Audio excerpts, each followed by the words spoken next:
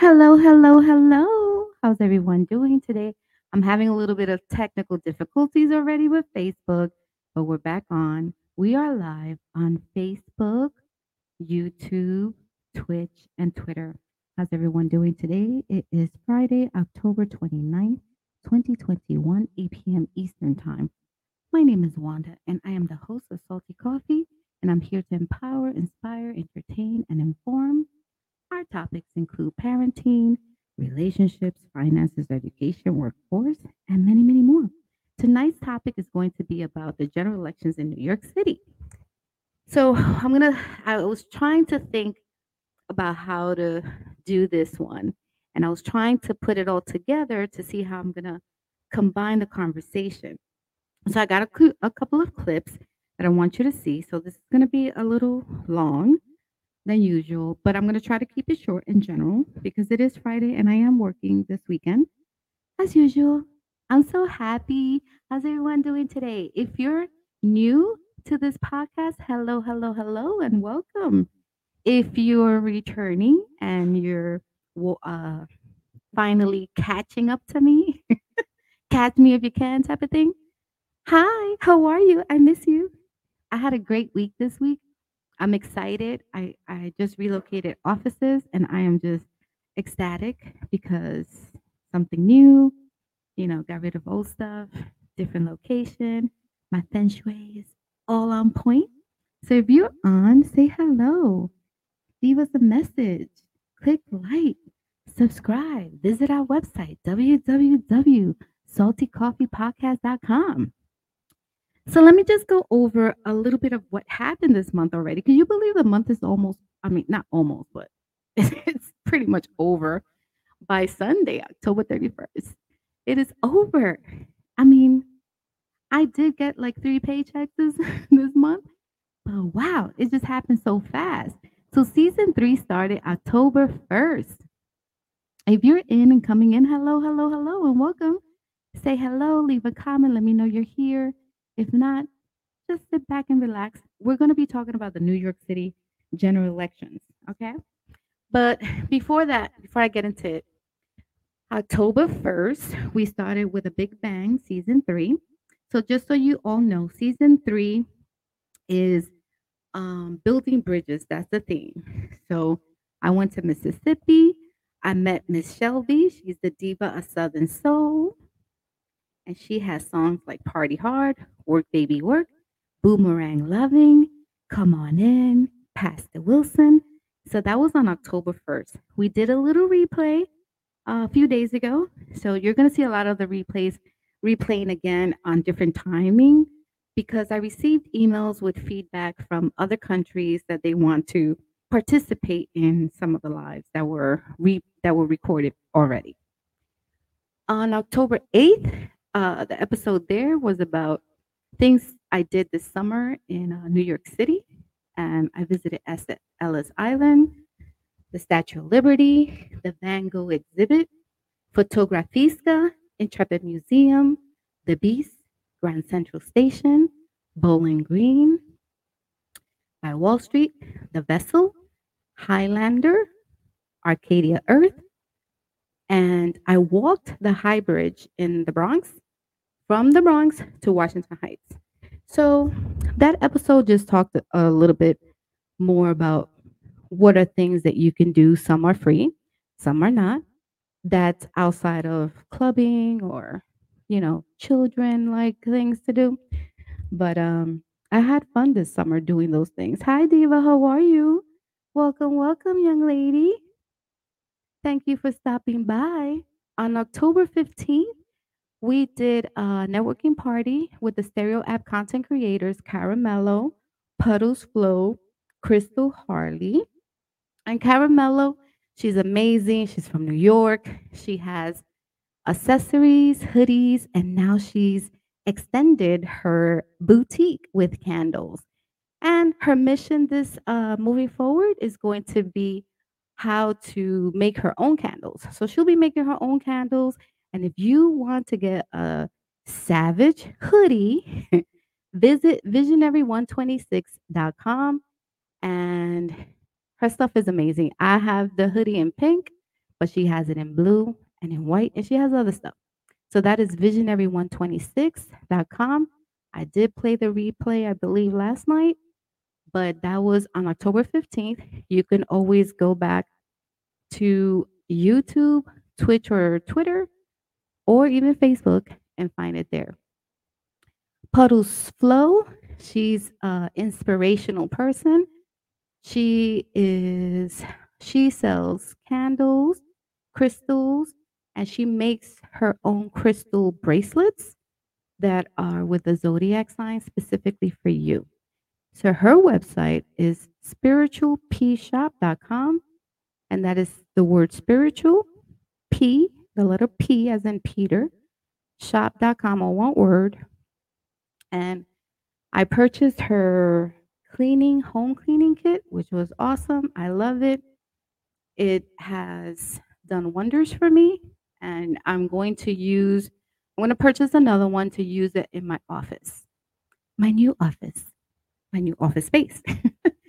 I don't have my own office, no, but I have a new office space. So I'm excited about that. And then Crystal Harley, my girl. Crystal Harley. Crystal Harley is a hard worker. She's a truck driver. She is a content creator and verified with Stereo app. And she's now extended her business to sell some great adult toys. And her website is silhouette vibes with a Z at the end.com. And as I said, they're all on episode on October 15th, and that is season 3, episode 3. And I purchased the Vibrating Silicone Rose by Crystal Harley, and it comes in a nice little dust bag. It's a rose, it's a USB charger, it has 10 different sucking frequencies. Ooh, it was good. So if you watch that episode, it's really fun. It's amazing to be with 3 beautiful women who know about business and want to do business and want to grow their business. So go visit us there, or you can visit us at the Stereo app. On October 16th, I went to do a 5K in the Bronx with the Bronx District Attorney's Office. And the 5K was to have a domestic violence awareness. That's what it was about. So, following that, on October 22nd, episode 4 was related to domestic violence awareness. So, episode 4 is a little sad, and I was a little nervous and it was a little crazy, but I got through it. And the episode really talks about defining domestic violence, what it means, who you can call. And I included in that episode a beautiful poem from Linda Collier. So please, if you get a chance, go there and you can watch it on YouTube. It's on Twitch. It's on Facebook also.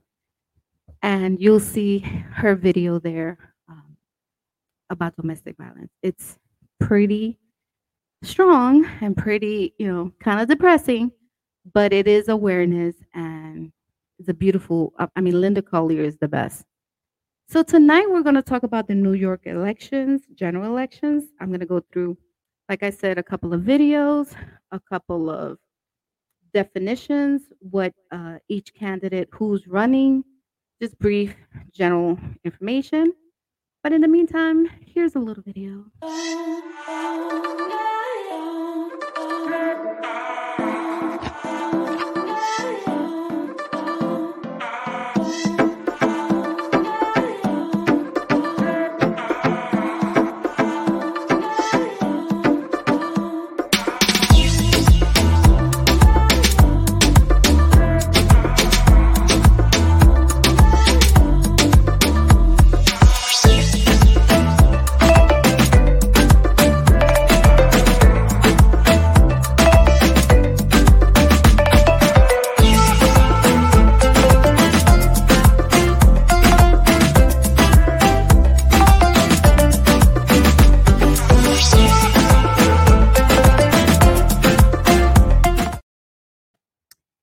So, yes, yes, yes. If you are new, welcome. If you are not currently following us, please do so. That's the best and cheapest and free support that you can do. If you don't like my podcast, it's fine. This podcast is not for everyone, but if I can take some time out of my day to give you information, that's what the podcast is about. And if you learn something from listening or taking some even 5 minutes within your day to just come in and get some information, that's fine also. But the best place to find the resources and everything that the podcast is about is on our website. Take a moment, www.saltycoffeepodcast.com.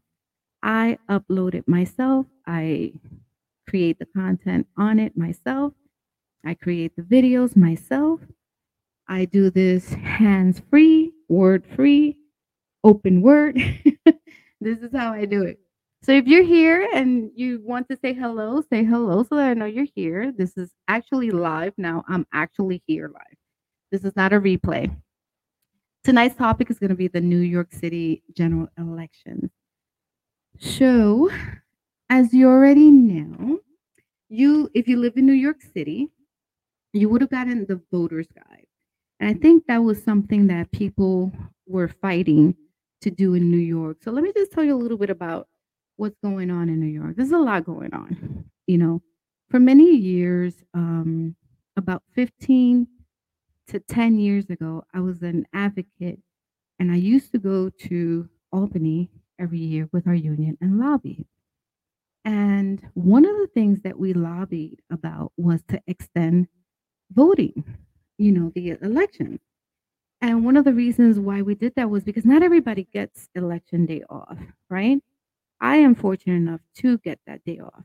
But I want people to understand that there are people out there really advocating for you.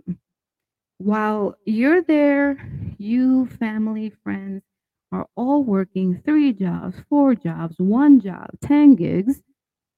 You don't have time to really sit down and think about elections, right? All you know is that, the presidential election, the presidential. And it is so important with this last presidential election, not this most recent one, but the one prior to that. It's very important for people to know that local elections is really where you're going to make the change. Local elections is really, really, really, really that's going to make a difference in your community and for you as well. And as we already know, sometimes voting is just weird. It's just too complicated. It's too um, you know, like what are they doing? They're not doing anything. And then good people go in with good intentions, right? To advocate for their community and their people, but it turns out sometimes that they have to adhere to the policies and the procedures of what it is that they're due and their scope of their responsibilities, right? And many times they have to adhere to their constituents.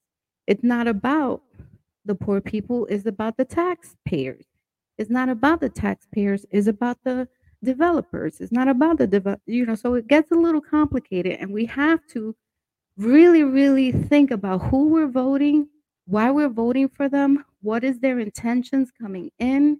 And we need to make sure that when we are looking at what they're saying, we need to pay attention to what they're not saying. So let's see here. How's everyone doing? Who's still here with me? Say hello. Hola amigos, ¿cómo están? Let's see. Um, so give me 1 second. I'm just looking for so if you have not registered to vote, or your children who are over 18 are not registered to vote, please make sure you do. Please go over with your family the voter guide. I'm going through the voter guide now. So, city offices, the mayor is the leader of our city government. Oh, really?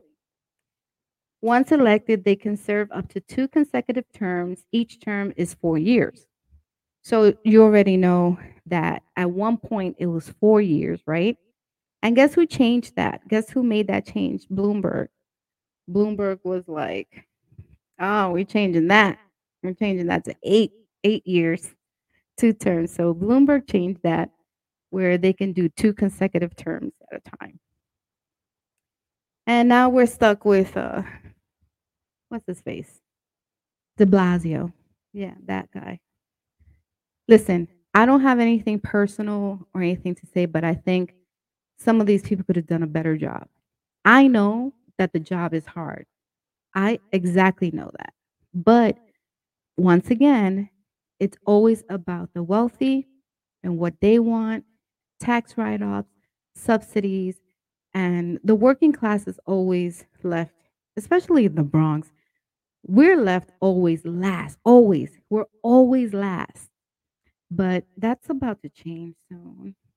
There's a lot of people from Manhattan who can't afford to live there anymore who's moving to the Bronx. So hopefully they don't change it to the point where everybody's out, but we'll see.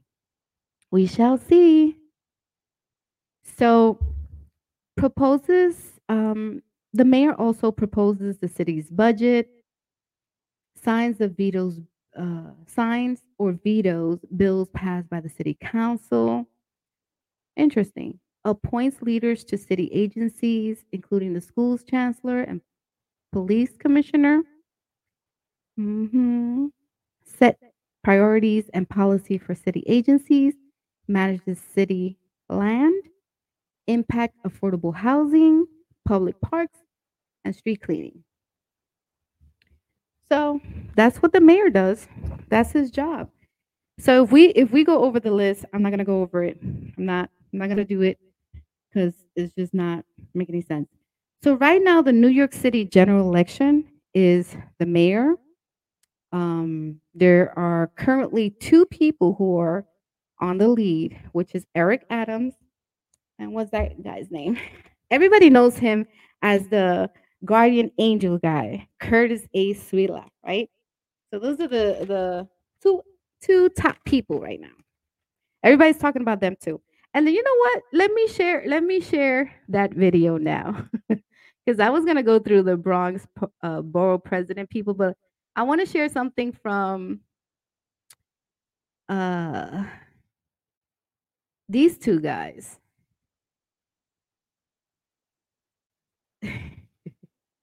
Yeah, they're so funny. All right. You guys all know this is Emero, right? The Jamaican guy.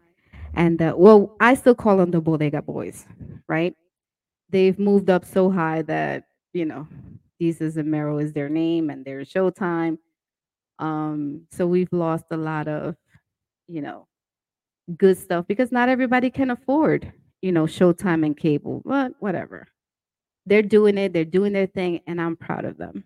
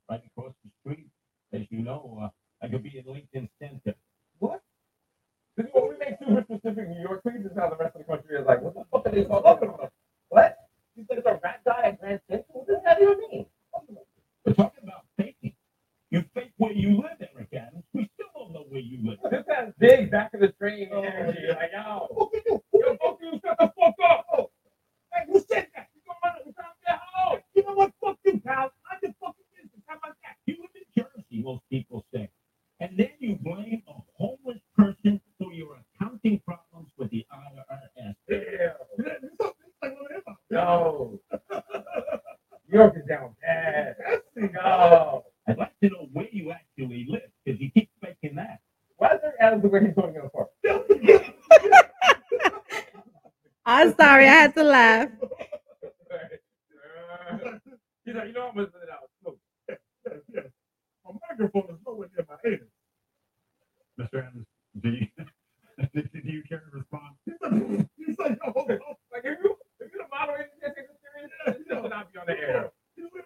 He's like, yo, for real, man. I mean, Curtis, do you care to respond? And also, do you stand by your comments about him being a clown and a buffoon? He's like a double down for this clown as a clown. Well, I think in New York is, I see the example of the clown-like action. Clown-like action? No, he's in that daytime drug show, bro. He's like, you a clown. You do clown-like action. This is on a t-shirt. I'm like, oh, got the Eric Adams merch. He faked the kidnap. He faked the robbery. He faked that he found the gun. He hid money. He's like, yeah. I did a pretty good job. Yeah. How about that? Yeah, have you ever done a more of my good work ever? Yeah. Just look at my resume, you prick.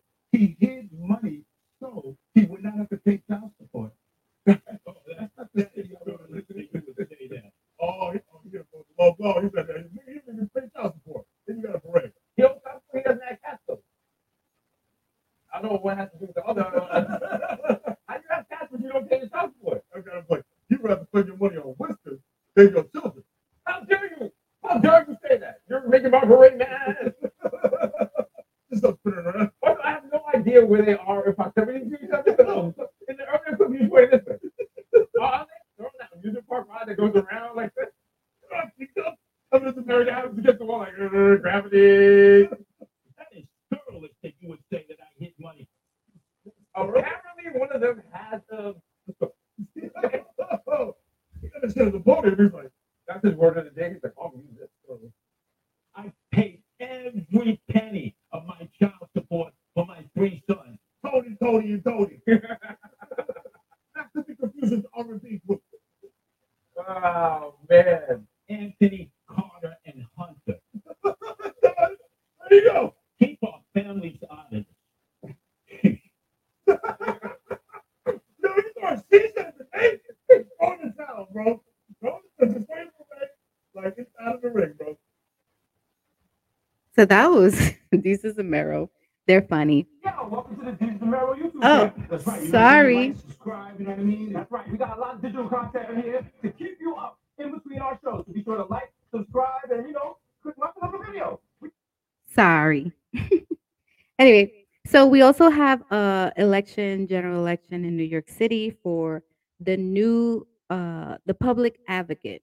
And the public advocate is a non-voting member of the New York City Council. Once elected, they may serve up to 2 consecutive terms. Each term is 4 years. Same thing, 4 years. So let's see what they do. If the mayor leaves office, the public advocate will act as a mayor until a special election is held. Introduces and co-sponsors bills in the city council, assesses whether agencies are responsive to the public, investigates citizens' complaints about city services. Pretty interesting. That is the public advocate. And then the public advocates who are running, let's see, we have the top two. Oh, there's 3 of them. Jumaine D. Williams, who's a Democrat, Devi Napiaparampati, a Republican, and his motto is Save Our City. Anthony Hubert Sr., conservative, independent, and Devin W. Balkin. I don't know any of the 3, but if, like I said, if you have the voter guide, go ahead and follow that. The comptroller. The comptroller manages and oversees the city's finances. One elected, Once elected, they can serve up to 2 consecutive terms. Each term is 4 years. And what they do is audit city agencies and contracts, prevents abuses in contracting, manages budgets, bonds, and city investments like trust and pension funds. Interesting. Advises the mayor and city council on the city's financial condition. And there are 2 very important elections for me specifically, which is the borough president for the Bronx and city council. So, the borough presidents, the borough president, the borough president serves as an advocate for their borough. Once elected, they can serve up to 2 consecutive terms. Each term is 4 years. We have in the Bronx Ruben Diaz Jr. They consult with the mayor on the annual budget. They provides grants to local organizations, advises on rezoning and land use issues, appoints representatives to the city planning commission and community boards. So just so you know, from the borough president level, there are borough community boards, right? So every zip code has a community board. When you have an issue, it is very important that you go to your community board meetings, that you know who your community, which community board you belong to, based on where you live, because 9 out of 10 times they're the ones who are out there making these decisions to then go and report to the borough president's office. And many of those decisions are not so fancy and very selective and exclusive. So, and then now we have the city council. The city council is the legislative or lawmaking branch of the New York City's government. There are 51 members. Once elected, I'm sorry, my light just went out. Once elected, council members can serve up to 2 consecutive terms. Each term is 4 years. So what they do is they introduces and votes on bills, negotiates and approves the city's budget, monitors city agencies, makes decisions about the growth and development of the city, of our city. So the council member elected in 2021 will serve a 2-year term following the 2020 census. City council districts will be redrawn to adjust for changes in population in 2023. Candidates will run for 2-year term in the new district. Huh. In 2025, a 4-year council terms will resume. So I am part of District 15, and through the general elections, because the district council person that oversaw my district, he moved on to become an assembly person. And now we have Mr. Oswald Feliz, which we're happy for, but he, I think he still has to run, right? He still has to be elected. So let me give you a little bit about the two major top candidates for borough president in the Bronx. And now let me tell you something. I'm really pissed off because um, hmm, when I went to go check for Vanessa Gibson, who's my favorite person in the Bronx, because in the debates, in one of the debates for the borough presidents who are running for the Bronx, she clearly is very well known. She is everywhere. She doesn't pop up when election time comes up. She's literally everywhere. And when she said that, I know she is because I'm at work every day and I come home and I do this and I do research. I'm in the library all the time. And I know she's around. So I'm upset because one of the videos that I saw for her, they, under the New York City Votes and New York City Campaign Finance Board, they wrote that she's running for Brooklyn Borough, even though the video says it's the Bronx. So please, when you hire people to do your YouTube videos and the content, make sure that they know what they're talking about. Anyways, toodaloos with that. But you'll see what I mean once I add it here to the stream. You see right there? What does that say? Candidate for Brooklyn Borough President. It's the Bronx.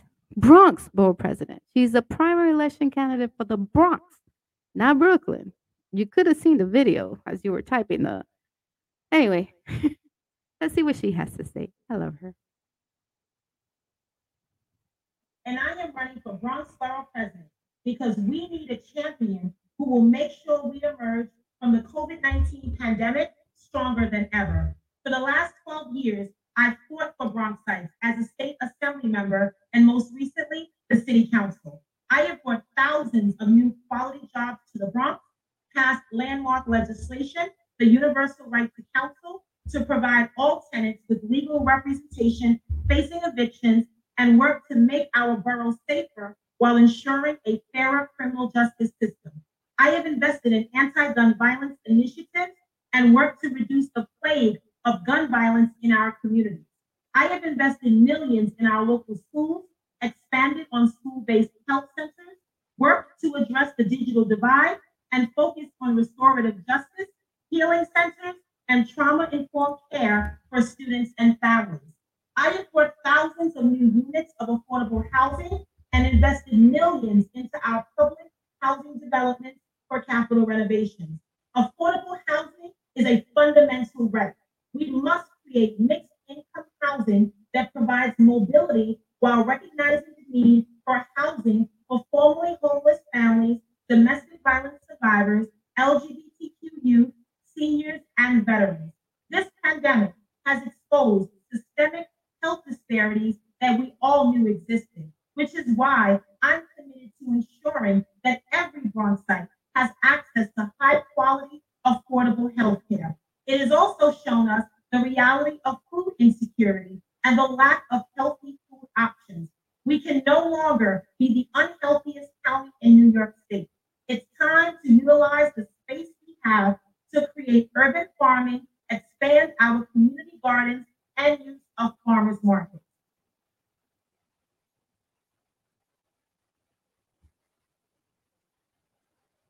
Don't know what happened there. Hmm. He's going on, but she's not. So I don't know what happened. That's bad. I wonder if they can do the sign language. Anyway, Vanessa Gibson is a The beautiful. Voter Guide is a nonpartisan resource produced by the Campaign Finance Board. She's an amazing person, and she has been in many events that I've participated in, including the 5K um, Bronx District Attorney's Office Domestic Violence Awareness Run. And she's just very powerful. Her words come very genuine. She knows what she's talking about. She knows what's needed. She knows how to, in my opinion, she is very knowledgeable about how she can make sure that everyone is on the same level when it comes to giving subsidies to the developers, to making sure that the money and the funding is going that's appropriated equally. I'll give you an example. One of her debates, they were talking about this location in Kingsbridge that has a old, it's like an armory type of place, and they wanted to build a um, hockey, I guess, I don't know, whatever you call it, but a hockey field, I guess. And I don't know where they're at and what the status is on it, but her point was, if we're going to do that, you need to make sure that people are hired who live in the Bronx, that students who can participate live in the Bronx, and not just for the wealthy part. Because let me tell you, there is a very high section in the Bronx with elites, and this is the Riverdale area. The Riverdale area has very wealthy people. Mike Tyson had a house up there back there in Riverdale. So Don't get it twisted. They don't want to say that they live in the Bronx when they, but then when there's money from the government coming in as subsidies and tax write-offs and all of that stuff, they're quick to say, "Yeah, I'm from the Bronx," you know. And rezoning has been something that's happening a lot in the Bronx where they keep cutting, okay, so now we're going to have this, you know, rezoning in my opinion is redlining. I'm just saying. Anyway, so that was Vanessa Gibson, and I'm so mad that the video didn't work to its completion. I don't know what happened, but let me show you now the guy who's running with her, Sammy Ravello. Um, Nice guy, you know. I've never seen him, never met him, never heard from him. I don't even know what he is now, but he is a candidate and running. Hello, everyone. I came to the Bronx from the Dominican Republic when I was 16 years old. My American story began here in the Bronx. My mother brought me here on a student visa, and I overstayed. As an undocumented teenager, I did not have many options, so I worked in the corner grocery store, I pumped gas, and I worked in the supermarket. I am proud to say that I have lived the American dream.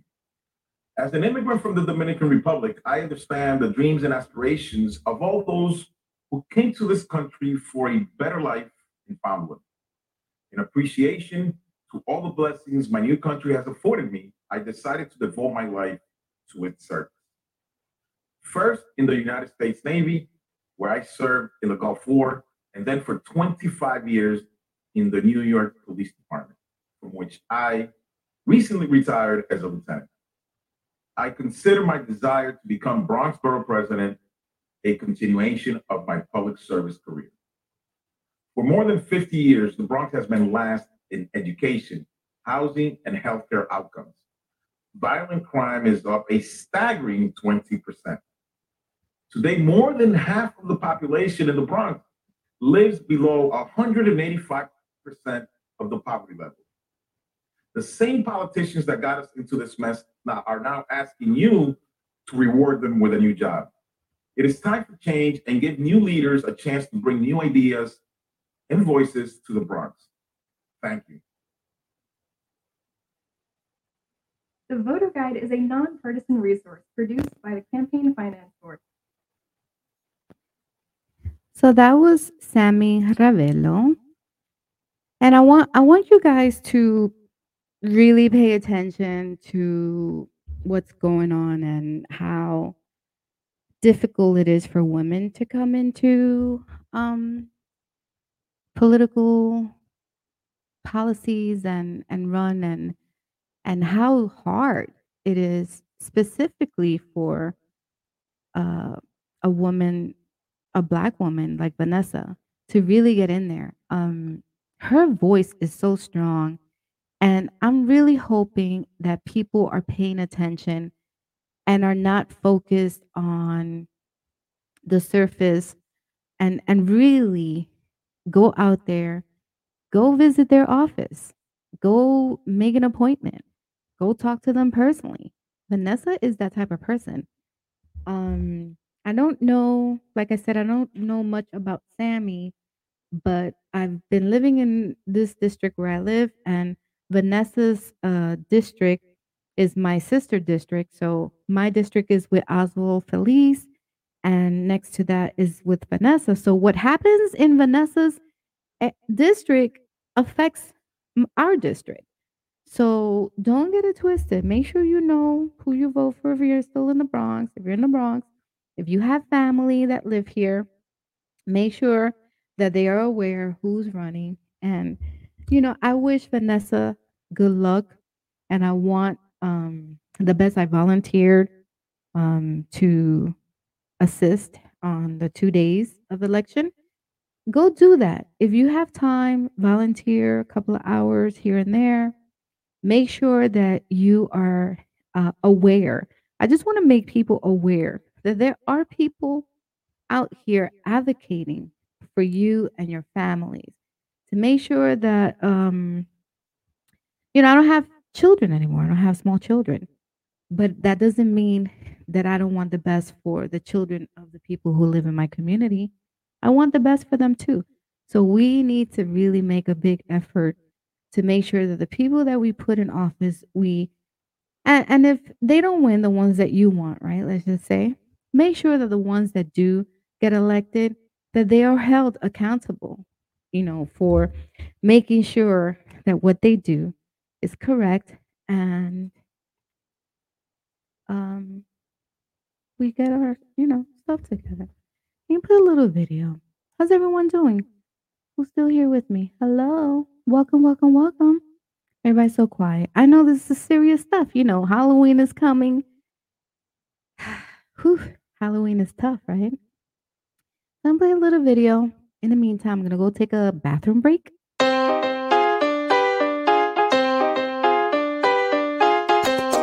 ya no sabes lo que pasa. El primer verso, papi. Lo que manda aquí la clave. Este ritmo guaguanco, esto es lo que existe. Y también está mi chamaco, nadie nos resiste. Aquí estamos bravos, la chema tan brava.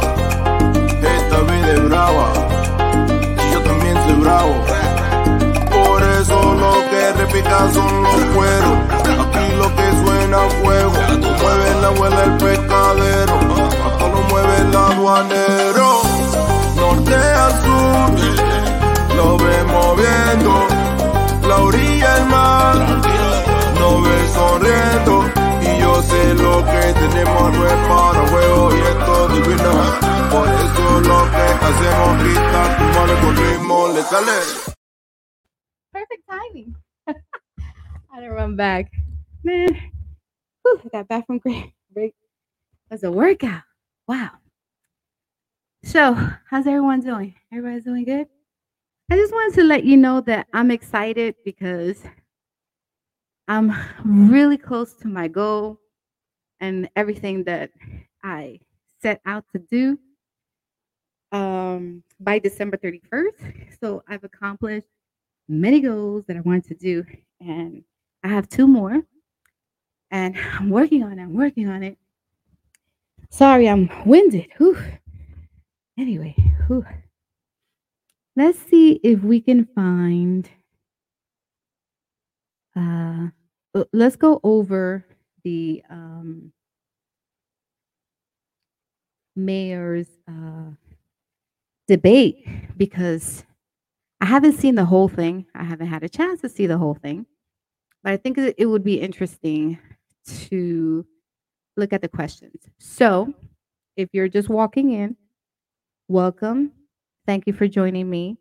I am Salty Coffee, the host. I'm Wanda, the host of Salty Coffee Podcast. This podcast started a year ago. I'm still in the learning process. I'm working my ass off to do as much research as I can to know how to do this better. And so far, so good. So I want to let you know where we are, where you can find us. We are on Anchor, Spotify, Google Podcasts, Breaker, Radio Public, and my website, www.saltycoffeepodcast.com. And we are also on YouTube, TikTok, Instagram, Twitch, Facebook, and Twitter.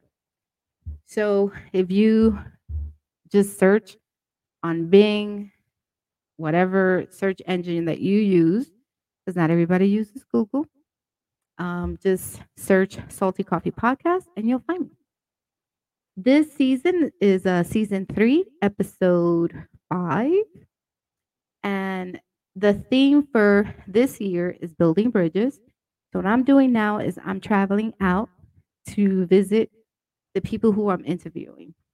Aside from interviewing people, I am also attempting to do more research on politics and running your own business.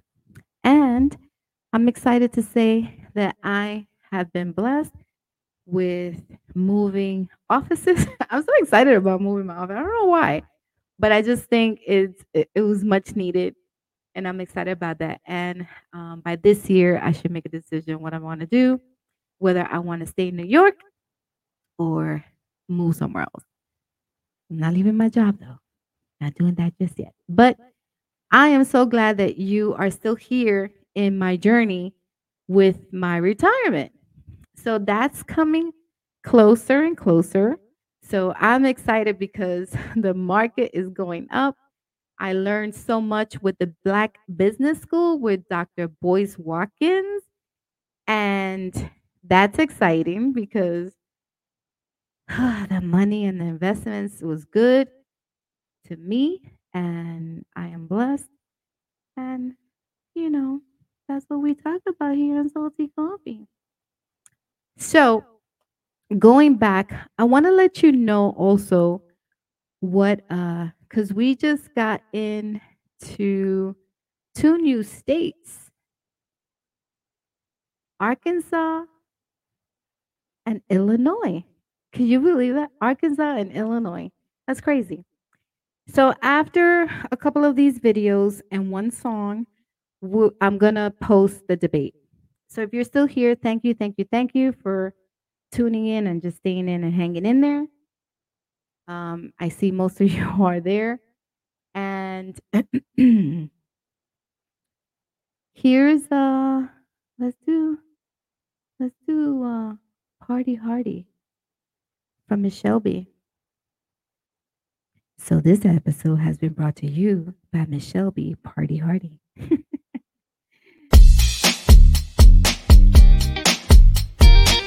Yeah, it's your girl Shelby. It's going down tonight. We're gonna party. Ooh-wee. It's the weekend, I'm feeling good. Have some fun is what I wanna do. Going out to have a good time. Gonna leave all my problems behind. I wanna party till I can't no more.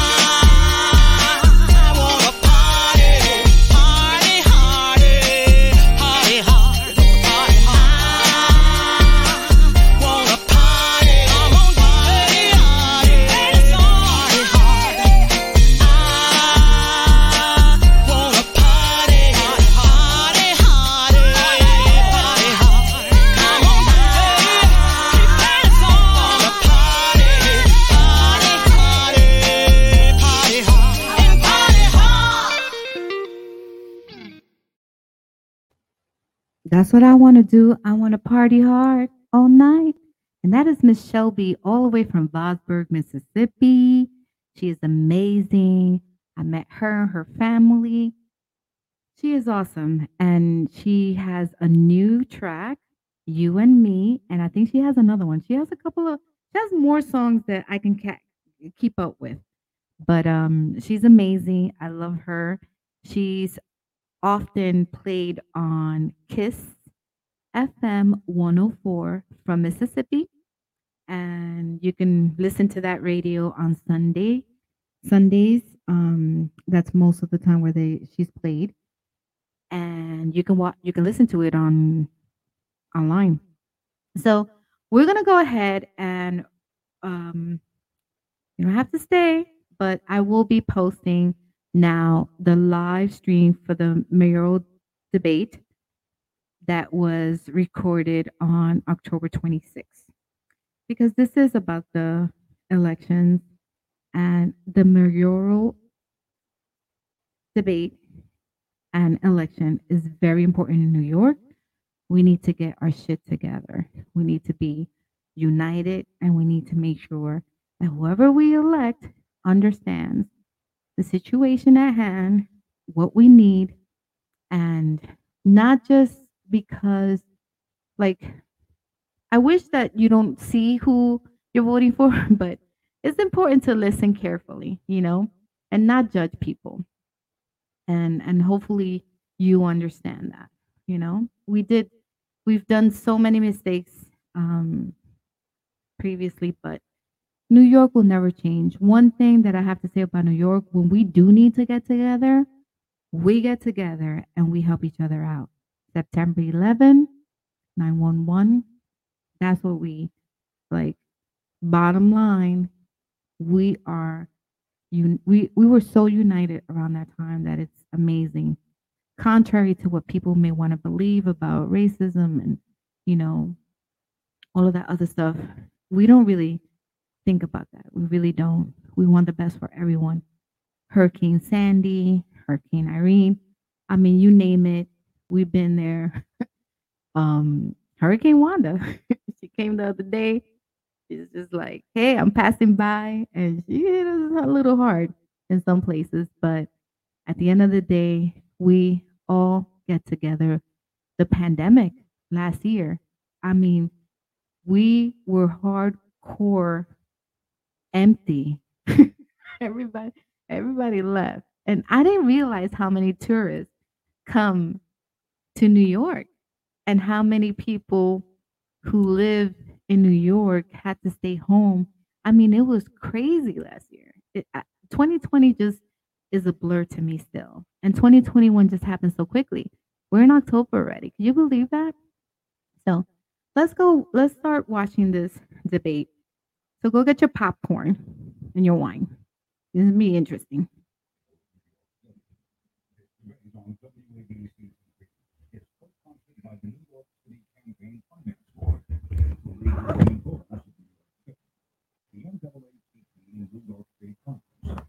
Hispanic Federation and Univision 41, the Wave of New York, Lotto Radio. Now, here is your moderator, Eyewitness News anchor, Bill Redder. Good evening, everyone, and welcome. 1 week from today, New Yorkers will elect their 110th mayor. Now, whoever is elected will, I think it's safe to say, likely face the biggest challenges of any new mayor in this city. Keep the pandemic at bay, keep New Yorkers healthy, keep our streets safe, violence, and keep gun insanity. Get rid of it. It is so prevalent. Keep people in their homes, or get them off the street and into homes, and bring back business and jobs. Our tale of two cities, the haves and have-nots, which the current mayor used as a kind of political mantra when he was elected 8 years ago, is more profound now than ever. Our goal tonight is to help you understand who these two candidates are, why they want the job, what they do if they had it, and how they would deal with so many very tough questions that don't have easy answers. Candidates, we're looking forward to hearing tonight how you plan to do all that. And let me formally introduce you. First, the Democratic nominee, Eric Adams, who is now the borough president of Brooklyn, and the Republican nominee, Curtis Lewa, founder of the Guardian Angels. And with me tonight to ask questions First, WABC political reporter Dave Evans, David, and Univision 41 news anchor Mariela Salgado. Mariela, nice to see you. We are following, by the way, COVID precautions, including social distancing and no audience in the studio. For the visually impaired who would like a description of the participants and the stage, the Campaign Finance Board has set up a Twitter page to describe the participants and the stage. It's at NYCF. Make that NYCCFB. Now, here are the rules. Each candidate will have 1 minute to answer the question with an opportunity for a quick 30-second rebuttal with the candidate who gets the question first. For follow-up questions, 30 seconds. Answers by random drawing. First question goes to Mr. Adams, and it comes from political reporter Dave Evans of Eyewitness News. We're going to begin with the issue of guns and crime. Thank you, Bill. We are kind of far apart, so if you can't hear me, I can certainly speak up. So just let me know if you can't hear me. You're fine. Mr. Adams, during the pandemic, we've seen an alarming uptick in shootings and murders. You have said in the past that you think stop and frisk, or as you say, stop, question, and frisk, can at times be an effective tool. But of course, as we saw it used during the Bloomberg administration, it was declared unconstitutional because it targeted young Black and brown men. My question to you is, can you give me an example of when and how you think stop, question, and frisk can be an effective tool? Yes, thank you. And, when you talk about those young men who were stopped, one of them was actually my son. He was stopped, he was questioned, he even identified and stated that my dad is a state senator, and it didn't matter, and it traumatized him until today. I watch his face every time a car drives by. Here's the way you use it correctly in a plan that I'm going to implement. Number one, you call someone to state that there's a person in front of my home carrying a gun. I saw it in his waistband. The police officer that responds, he has an obligation to stop this person, question this person, and if it escalates to another level, then he can frisk this person. That's the proper use. That is not what we were doing in the city. In this city, we had a predetermined number that we were telling officers to do every day, and they were targeting Black and brown communities. That is an abuse of a tool. A tool that's abused is no longer a tool, it's a weapon. Thank you, Mr. Evans. Mr. Sleewa, do you disagree? I must tell you, it's amazing that my opponent, Eric Adams, just this morning on the Breakfast Club said that he had met with gang leaders with bodies. That means gang leaders who killed and gang leaders who killed awaiting trial. Did you stop, question, and frisk them? Did you report that to the police? Could you tell us who those gang leaders were that you met with and which gang? I think the public has the right to know for someone who declares himself to be the law and order candidate. Did you do that? I think our question is, where is an example? What kind of an example would you see, Mr. Sleewa, for stop and frisk? Well, that's a perfect example. And I'll follow up and ask Mr. Adams his response to what you said about known gang members. Those are the people you're going to stop and frisk because they're the ones in retaliatory shootings and drive-bys that are causing people to have to live in solitary confinement in their neighborhood. Mr. Adams, do you care to respond to what you said this morning about meeting with gang members? Oh, yes, it's so important. And let's be clear, only one candidate on this stage that actually faked crime. We need to be clear on that.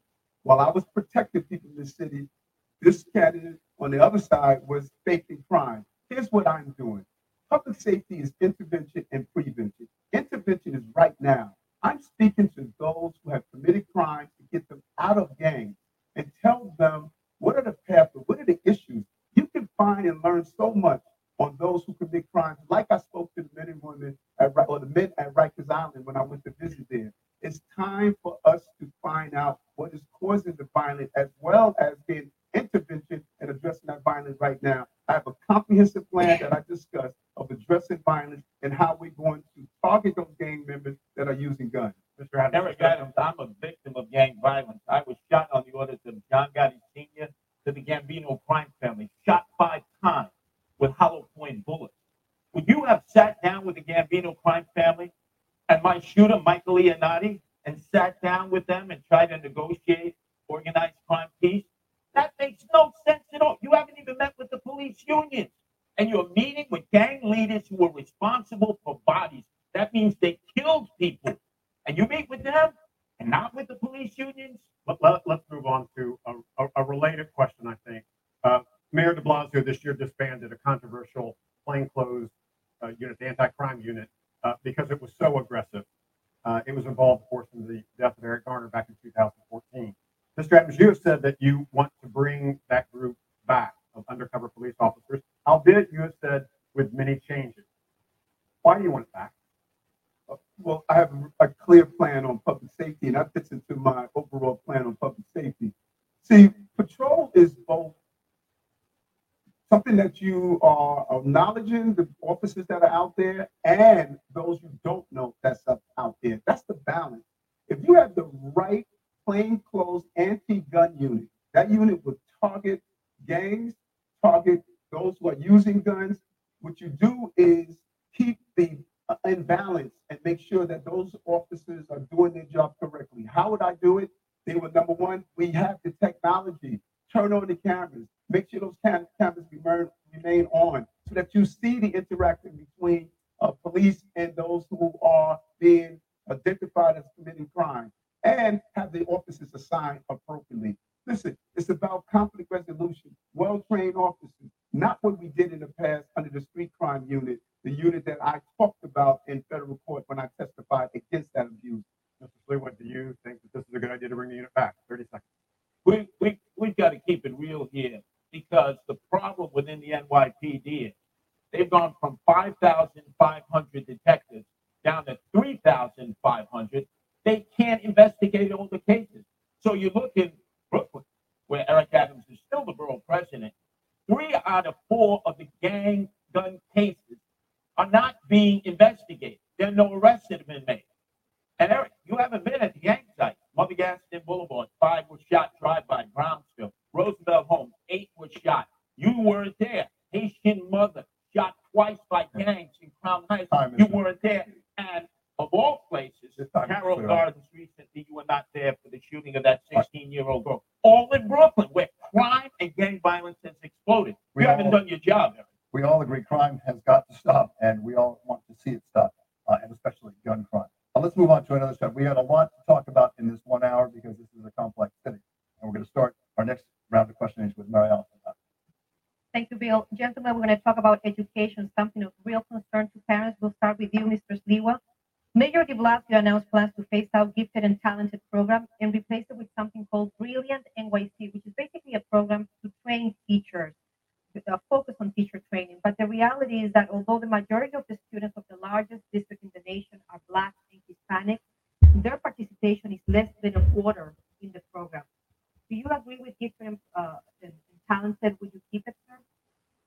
I have a personal experience in that both of my youngest sons attempted to get into gifted and talented in Queens. There are about 65,000 children in kindergarten, only 2,500 available slots. I would expand the number of gifted and talented opportunities, especially in the inner city. I don't care if only 3 or 4 take the test and qualify. There should be gifted and talented in every school, and children who qualify, whether they're Black or Hispanic or white or Asian or Southeast Asian, should be given that opportunity. But there's blowback now because Asians and Southeast Asians are doing so well. They beat out my 2 youngest sons for gifted and talented. They deserved it. There should be more gifted and talented slots so others, like my youngest sons and other sons and daughters, can have that same opportunity. We can do it. We can expand gifted and talented. Mr. Adams, would you expand it as well? Would you keep the current gifted and talented?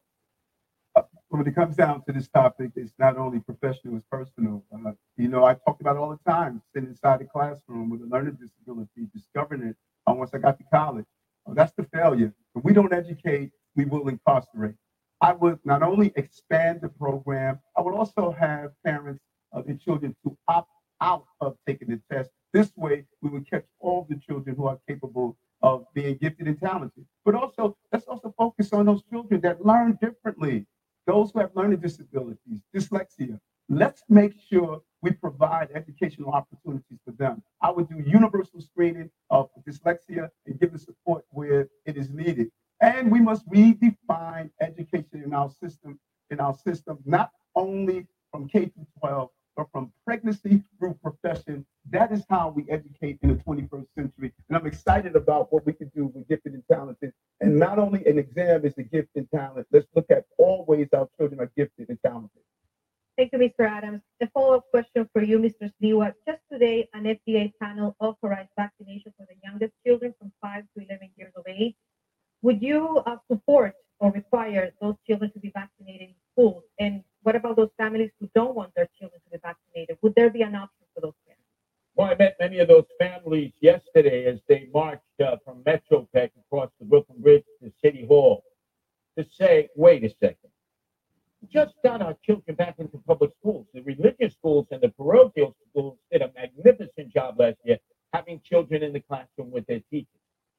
Finally, we get the children in the public schools, like my own sons, 3 sons. I have one in high school, junior high school, elementary school. And now all of a sudden, if they can't get the vaccine, or because of religious belief they can't get the vaccine, or the parents are not involved and decide the child should not have the vaccine after a year and a half of playing Fortnite, of roadblocks, of not getting educated, we've deprived them of a year and a half of education. We're going to kick them out. We're going to expel them.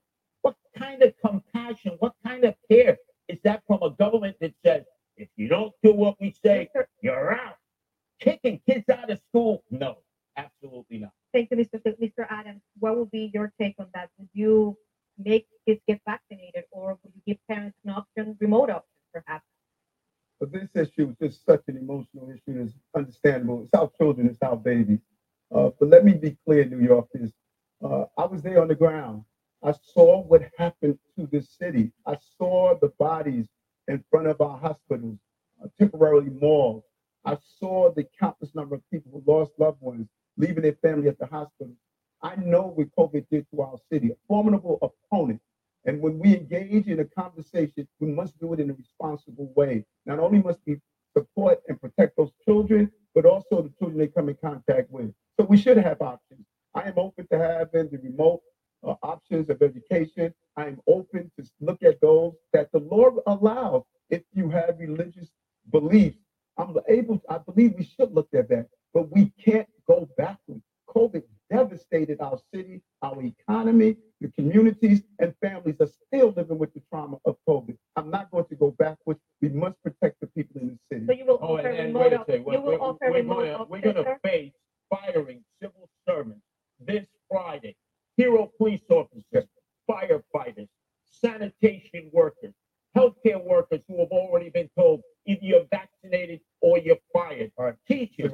This Friday, it is the disgrace. These people and these mandates. And when I'm mayor, I'm hiring them all back and I'm giving them back pay. This is a violation of their rights. Get vaccinated, but more importantly, if you can't or won't, then you should. You absolutely should be able to get tested once a week. Let's just try to keep to the time, please. We've got a lot to cover. Let's just continue with this COVID situation because I want to talk about the Friday deadline. The mayor has ordered all city workers to be vaccinated and inoculated by then. If not, if they don't get the shot, they're not fired, sir. They're on leave.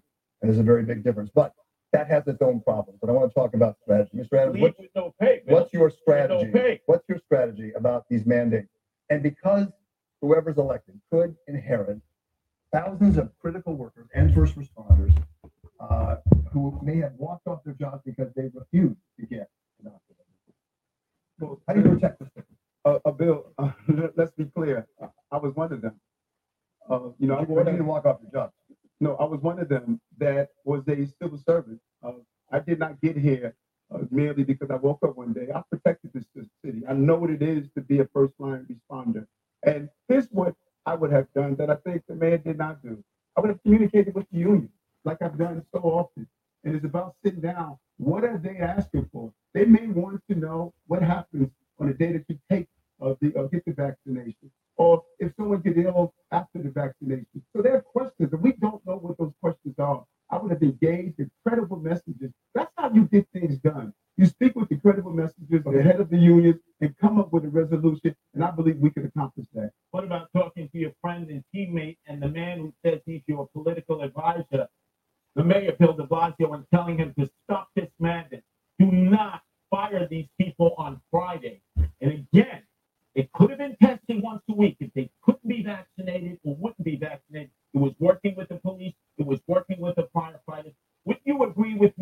They should not be furloughed this Friday. Curtis, I would agree with you that you should display a level of discipline. They laid out rules here, and you should try to show that you're acting like my son when he was 4 years old. Show some discipline so we can get through all of these issues. You're interrupting, you're being disrespectful. Show a level of discipline. You want to be the mayor of the city of New York? Start with discipline. Eric, show compassion, show care. Don't just be a robot. People are going to lose their jobs, their income.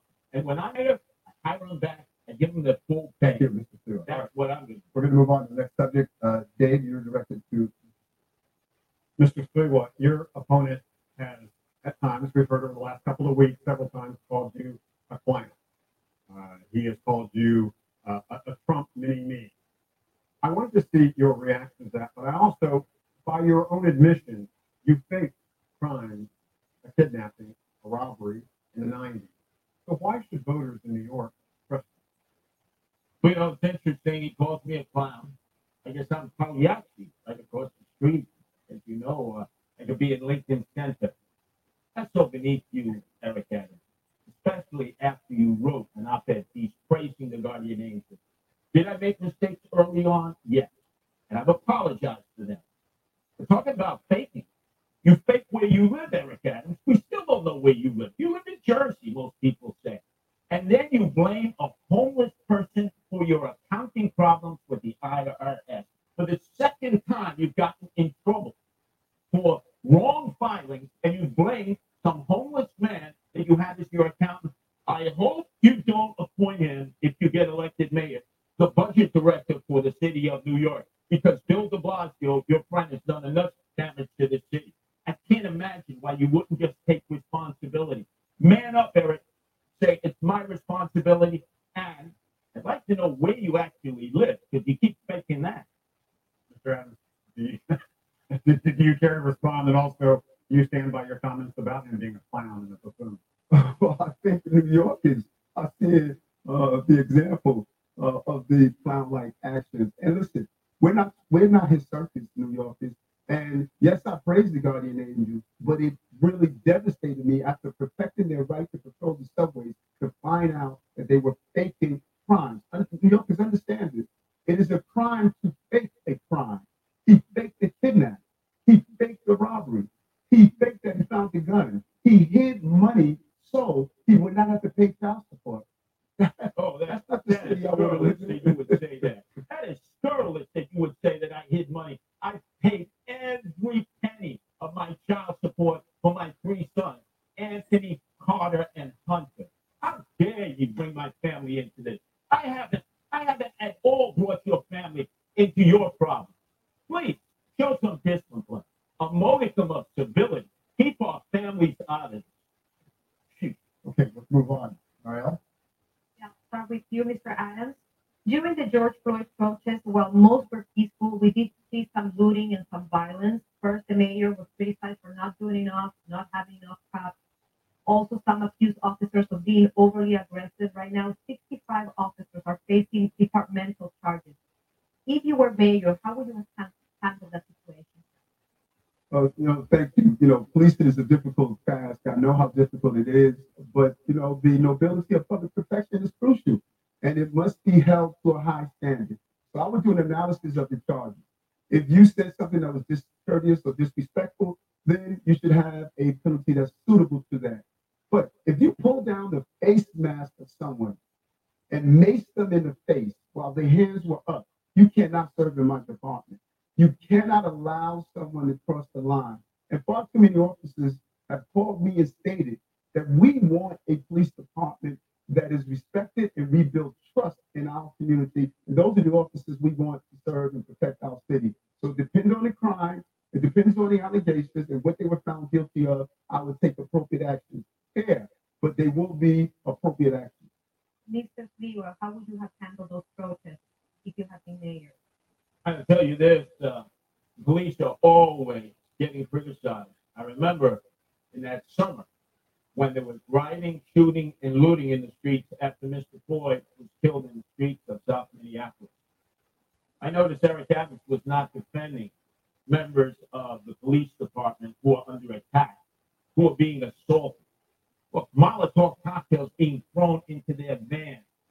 Graffiti all over the city. F the police. All cops are bastards. All cops are bitches. Still, that graffiti is up in the city. Where was Curtis Leela? I was out in the streets with the Guardian Angels. When Bill de Blasio, your partner, your teammate in that summer, was telling the cops to stand down, and Chief of Patrol Pachado said, no, no, no, and quit. I stood with Pachado. You stood with de Blasio. I went into the street. I got a broken jaw fighting off the looters and shooters with the Guardian Angels. We were the only people standing up to the mob. Where were you, Eric? What were you doing? Were you defending the police then? The answer is no. You didn't defend the police at all. You abandoned it. I will never abandon the police department. You want to respond to that? No, I do not, because the record is clear. Everyone knows the position I took around anyone that did anything inappropriate. Everyone knows the op-ed I signed on to. Everyone knows how I stood against violence. My record is clear. 35 uninterrupted years of fighting on behalf of New Yorkers. I'm proud of that, and everyone in this city is aware of that. Okay. Let's move on to the economy, because a lot of people are interested in that. The pandemic has caused a recession, and we're still trying to climb out of it. New York City's budget, about $99 billion. That's bigger than the budget of all but 4 of the states in the United States. The city cannot, of course, rely on federal bailouts to reopen all those closed storefronts that plague the city. We'll start with Mr. Sligo. What's your strategy? Do you intend to raise taxes, and which ones? And if you have to cut the city's budget, what would be cut? First and foremost, Thrive, the non-existent mental health program devised by, again, your teammate, Bill de Blasio. We never criticized him or his wife. $1.25 billion spent in 5 years. We've seen no results. That program gets disbanded. It will not continue when I'm mayor. The Department of Education, $33 billion. And the teachers are not seeing the money. Teachers have to reach into their pockets to pay for supplies of children. There is total bureaucratic control at the Department of Education. Nobody seems to know what these overpaid bureaucrats do. Give more control to the principals, more control to the teachers who are taking care of our most precious gift, the children of our city. And I would like you right now acknowledge that you would disband Thrive if you happen to be elected mayor of the city of New York, because you've never criticized it, because it was the program of Bill de Blasio and his wife. I want to get this right. This one statement you made. When you're saying you would cut the Department of Education budget, public school budget? Oh, I would filter the money that they waste at the top into the classrooms for the teachers, for the principals, to educate the children, because most of that money gets spent in the bureaucracy, swallowed up into that board. Mr. Adams, the same question to you. You know how tough it is out there. What would you do if you had to cut the budget in New York City, and would you raise that? You know, and when you think about the budget, I say do the same thing we ask everyday New Yorkers to do. Spend what you take in. When you look at the outer years, 2022, 23, 2023, 2024, we're looking at potentially an average of $4 billion each year. We failed to look at the resources that we received from the federal government.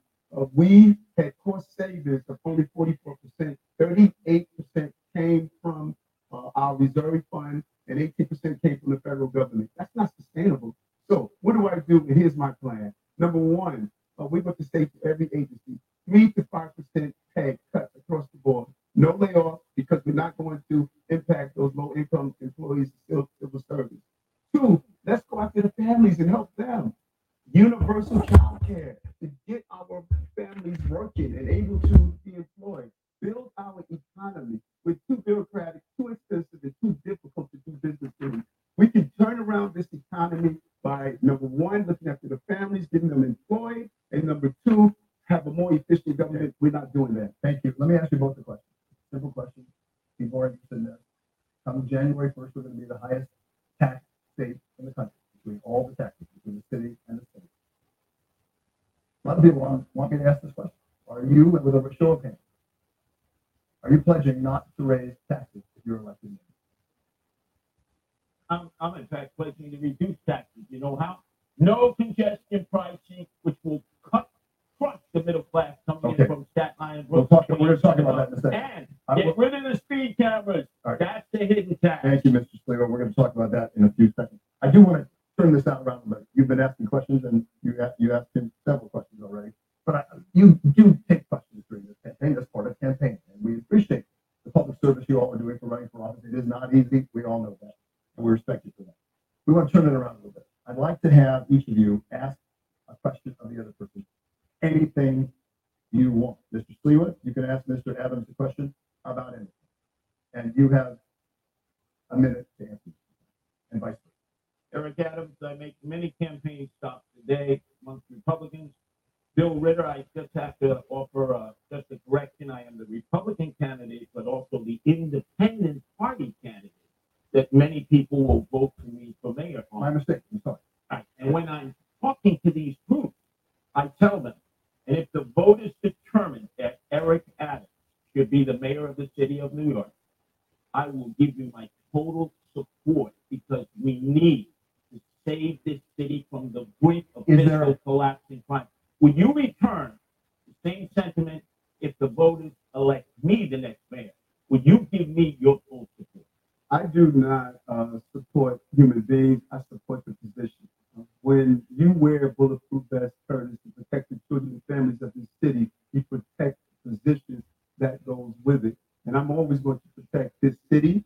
This is a city that I love, and I'm not going to see it unravel and be irresponsible. So whomever is the mayor of this city or any of the elected officials, I'm going to be there and show them the necessary support that they deserve. We're in this together, New York, and I'm going to be there for you. So you would support me in the effort to save our city from your friend, your partner, Bill de Blasio, who single-handedly has destroyed this city that we love.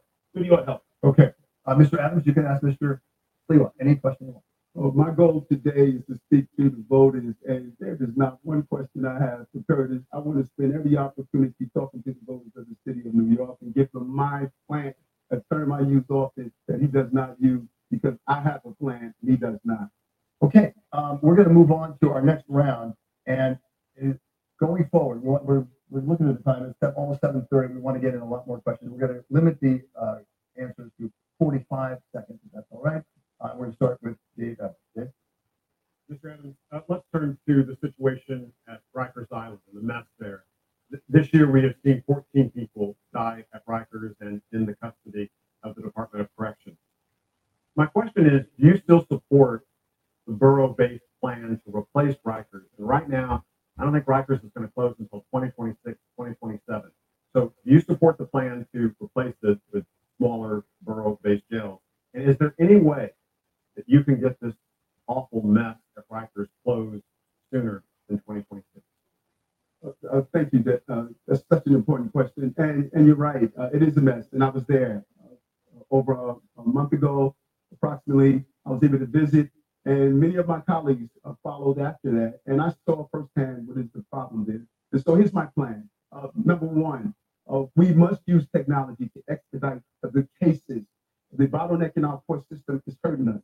Number two, services. We need to look after the services for those who are dealing with mental health illnesses and something simple as recreation. You can't cage people all day.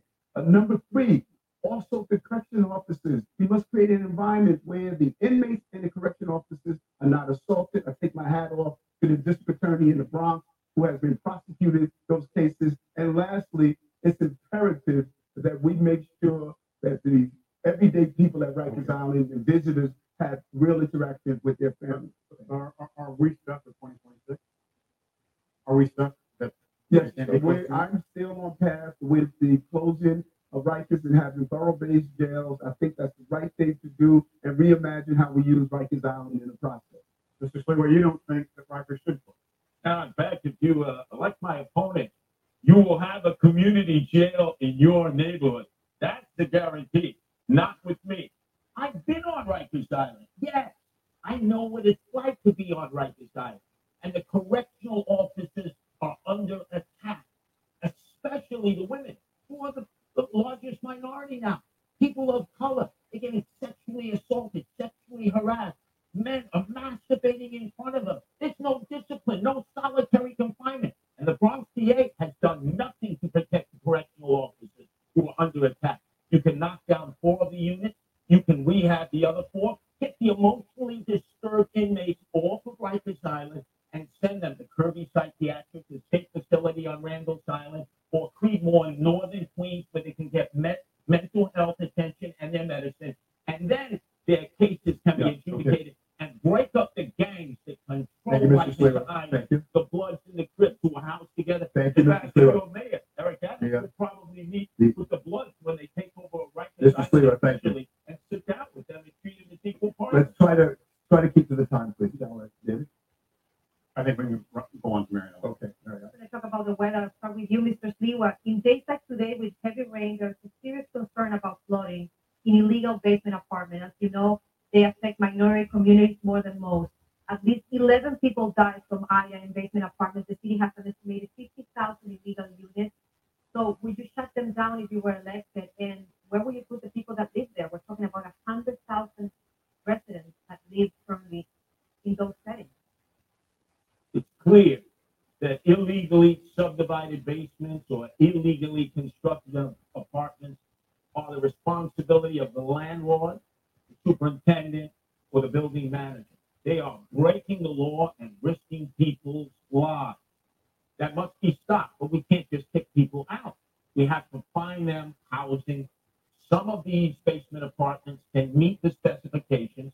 Well, my opponent, Eric Adams, has that same problem. He claims to live in that basement apartment on Lafayette and Bed-Stuy. The Department of Buildings has put up notices, Eric. I don't know, you haven't taken them off the door. It says that you have built an illegal So, Mr. Sliwa, subdivided sticking to the basement question, apartment that you Mr. claim to Sliwa. live. Why not answer the Mr. Department of Sliwa, Buildings sticking to the question then, orders to you to stop and dictate? sir, would you shut them down then? Would you shut them down then? Those Eventually, yes, but first find the landlords and the people responsible for housing these people in inhumane conditions. Mr. Adams, what would be your plan to deal with the situation, these basement units where so many people live right now? I thank you for that question. That's a real issue, a real question. And living on the verge of homelessness, uncertainty of knowing where you are, over 100,000 children are having housing insecure right now in this city. We need to do the right things for these families. And here's my plan to do so. Number one, no, I would not displace them and further aggravate our housing crisis. We need to deal with the immediate concerns with storm and use GIS mapping to identify those locations where those apartments are, to have proper notification during storm. Then we need to partner with the Department of Buildings, FDNY, to legalize these apartments. There's a great initiative to do so. I will lean further into that to make sure we can do so. I would not displace families without understanding the complexities of aggravating our housing crisis we have right now. Thank you, Mr. Adams. Would you go And after Mr. these Singer. Dracula landlords who put these people in peril? Would you lock them up? Would you fine them, Eric Adams? No, because they're your supporters. All right, thank you, guys. Let's continue with that. Basement apartments, of course, is one issue in the fight against climate change. But the last two mayors we've had, Bloomberg and de Blasio, have broached plans to deal with New York City's unique vulnerability to rising water. Even talked about putting up a wall around Lower Manhattan. What specifically would you do to protect this city against rising waters and other effects of climate change? We'll begin with this today. I was out there, Bill, during the last storm, not the one we had last night. I was actually out last night. I guess that's the police in me. I'm always out trying to figure out how we can help folks. So the last storm we had, the major one, it was not high tides. We need to be clear on that. It was rain. And so you can't put a Band-Aid on the crisis that we created.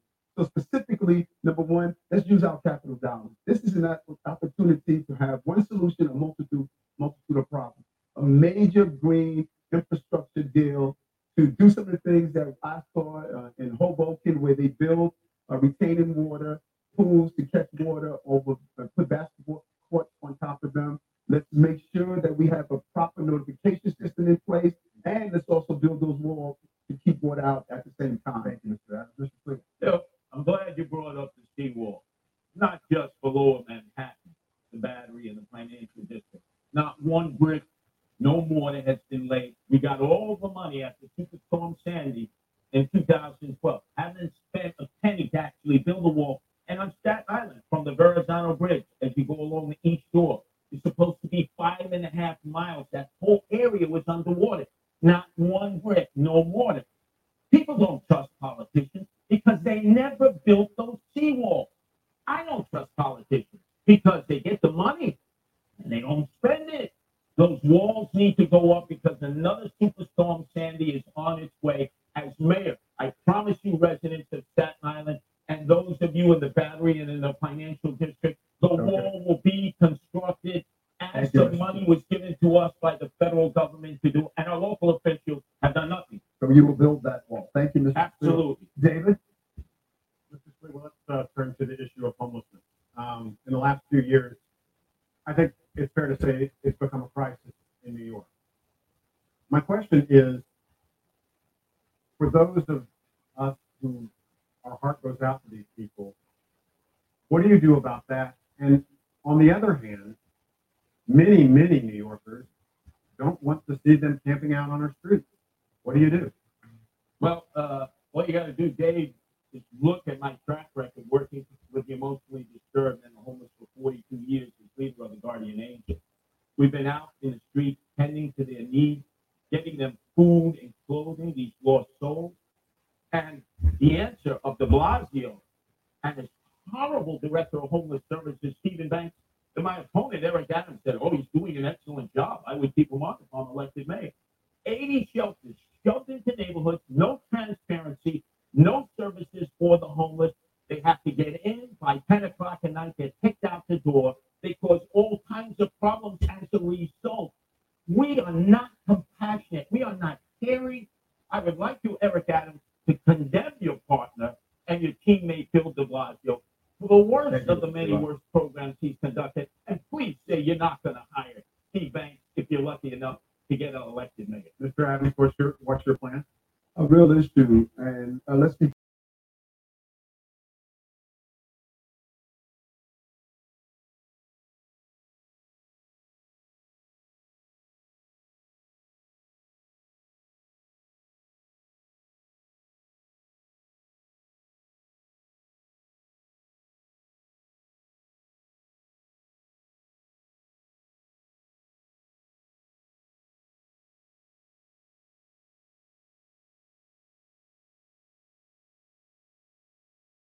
appropriately for those who can't take care of themselves. That's the street homelessness. And then let's partner our police with mental health professionals so we don't have homeless in our subway system, that there's nothing dignified about sleeping on the street. Build trust, invest in programs like Fountain House, and we can turn this homeless crisis around. As a follow-up, Mr. Adams, you mentioned the 25,000 units hotel, and you mentioned in the outer borough. Why should Manhattan have to share? No, then they should. Now remember, I'm not saying these are going to be shelters. We need to be clear on that. It's permanent housing. The hotel and our tourism is going to return faster in the outer boroughs, in the Manhattan business district. When you go to the outer boroughs, you're watching hotels that are boarded up, and many of them were built to be shelters. Just to get out of the shelter business and get in the business of giving people permanent housing. The congregate housing, our shelters are no good. That's too much waste of taxpayers' dollars. We're moving into building permanent housing in this city. Excuse me, Eric. There are empty hotels in Manhattan, some that are boarded up. The only time you come to Manhattan of late is to go to the Zero Bond Club late at night, that private club where you get wine, dined, and pocket line. By a lot of these people who own those hotels. You're going to stick more homeless people in Staten Island, Brooklyn, Queens, and the Bronx, and exempt Manhattan? Come on, that's technology, Eric. We know what the deal is. You even said those hotels in the outer boroughs were built to be shelters. You deny saying that, Eric? You deny because you said it. Come on, don't use any technology here. I'm too street smart for that. I say over and over again, we don't have to respond to that. My record is clear on finding housing, and I had one of the greatest housing booms in my borough, and the money we allocated. My record is extremely clear around these complex issues. Let's move on to the next subject. Ariel? Yes, has to do with immigration. Mr. Adams, for you, right now, an estimated 600,000 people living in New York City are classified as legal non-U.S. citizens. They are immigrants who are here legally, but they can vote in elections. So right now, there's a proposal in City Council to allow them to vote in local elections. Would you allow that? I think it's so important to have those documented New Yorkers green card should have the right to participate in local elections. My understanding, the law department states that the state must carry that out. That's not going to be the power among the city council or our city. And so hopefully the state lawmakers will look at that and make a determination what's the best thing for the city. Mr. Sliwa, would you support that, giving the right to vote to those One of the main legal supporters residents? of Eric Adams' candidacy is Idanis Rodriguez, councilman of Washington Heights, who has the green card, which means he's been able to bring his family here. He is able to tap into all the benefits available to citizens. The only thing you can't do with a green card is vote. It's a privilege. Or if you have a work visa, I would maintain it as it is. If you want to be able to vote, Idanis Rodriguez and those with green cards could become citizens. You just have to take the test, but they choose not to want to be citizens. You have to ask yourself, why, after all this time, would Idanis Rodriguez not want to be a citizen of the United States? So, sir, the but answer, simply a the green answer card is you holder? would not give them the No right to privilege vote to to vote. local elections. These are local elections. You would not give them the right to No. vote. No privilege. No, that's a privilege Thank you for very American citizens. Gentlemen, I want to ask you about the current. Mayor de Blasio has been in office for nearly 7 years and 10 months. Direct question. What do you think have been his biggest successes, his biggest failures? And if you were a teacher, what grade would you give? Let's start with Mr. Stewart. Is there a grade below D minus? Half. Guy's been a miserable failure. He has single-handedly taken a Miley Cyrus wrecking ball to the city that we love. When he marches in the street, he gets booed. When he goes to Prospect Park for 2 hours a day to basically walk around with blah, blah, blah, blah, blah. His own fellow residents from Park Slope, very liberal and progressive, were booing him, catcalling him. So where did he retreat to? Greenwood, the cemetery nearby. I just want to make it clear. What is his biggest success and what's his biggest failure? That's success pre-K, right out of the box. I was the quarter of that. After that, it's been all downhill. I can't wait till he leaves us and goes back to Cambridge because he has destroyed this city. And he's been your partner. Mr. Adams. You partnered up with him, Eric Adams, for 8 years. Mr. You've been Adams, a part of that. what grade would you give the mayor after nearly 7 years and 10 months? And what's his biggest success and biggest failure? Well, knowing how important education is, I say this all the time, if you don't educate, you will incarcerate. What he has done with pre-K and 3K laid the groundwork of what I would like to build on, because I believe education is pregnancy through profession. I think that was a real success. And I will also look at the municipal ID program. Many people would not access the services because they did not have proper identification. If I were to look at where I believe we could have done better, clearly homelessness. I believe we could have done a better job with homelessness and finding inefficiencies in our agencies. Cities are based on the success of agencies with two silos. We're hemorrhaging too much money, and I want to turn that around. And I would give him a B plus at the grade. We have a B plus and B plus? we have a B plus and an F. Thank you, That's gentlemen. social promotion at its All right, worst. thank you, This Mr. guy's Slater. been a disaster, and you've been Dave- his partner. You've been his teammate. Dave Evans, A you have the next. disaster in Brooklyn. Thank you, Mr. Let's Slater. talk about congestion pricing, and I wanted to start with Mr. Adams, if I could. We learned with recent MTA hearings that the price of driving south of 60th Street is going to be anywhere from $9 to $35 if by chance you don't have an AC pass. Do you accept that simply as the cost of driving south of 60th? Congestion pricing is crucial for our city, not only to deal with the environmental crisis that we're facing, but also how do we put more money into our subway system and into our bus system. So I believe, yes, I'm a supporter of congestion prices. We should have waivers for certain circumstances. But if you are driving alone and you're the only person in the car, you're coming from Connecticut, New Jersey, on our roads, I believe that you should be paying for congestion prices. And I think we can encourage people to use our public transportation system, our buses, and our trains. And that's why I support it, to put the resources in our city. Especially where you certainly don't. That's the tax against all those who live in the outer boroughs and north of 60th Street. And by the way, Eric Adams, you want to improve mass transit in the city, subways and buses? How about stopping fare evasion? All the money that's not being paid to take the fare. And by the way, Eric Adams proposed free fare for subways and buses. Eric, how would you financially support free fare for subways and buses when the system can't even support itself. It's hemorrhaging money because you don't want to stop, ticket, or arrest fare evaders. To answer the question, Mr. if you Siwa. want free fare, right, for the subways and buses. Mr. Siwa, we'll continue with taxi drivers, sir. Question for you right now. As you know, they have taken a huge hit during the pandemic. An industry already crippled with app-based ride-sharing competition. Medallion owners right now are protesting with a hunger strike, demanding more deputies. They don't think that the current plans from City Hall to give drivers 29,000 loans, free interest loans, are enough. What is your plan to help them? They're protesting right now. Well, the yellow cabs are outside of City Hall as we speak on hunger strike. I have spoken to them. They wonder where you've been, Eric Adams. I guess with all your travels, you haven't had a chance to talk to them.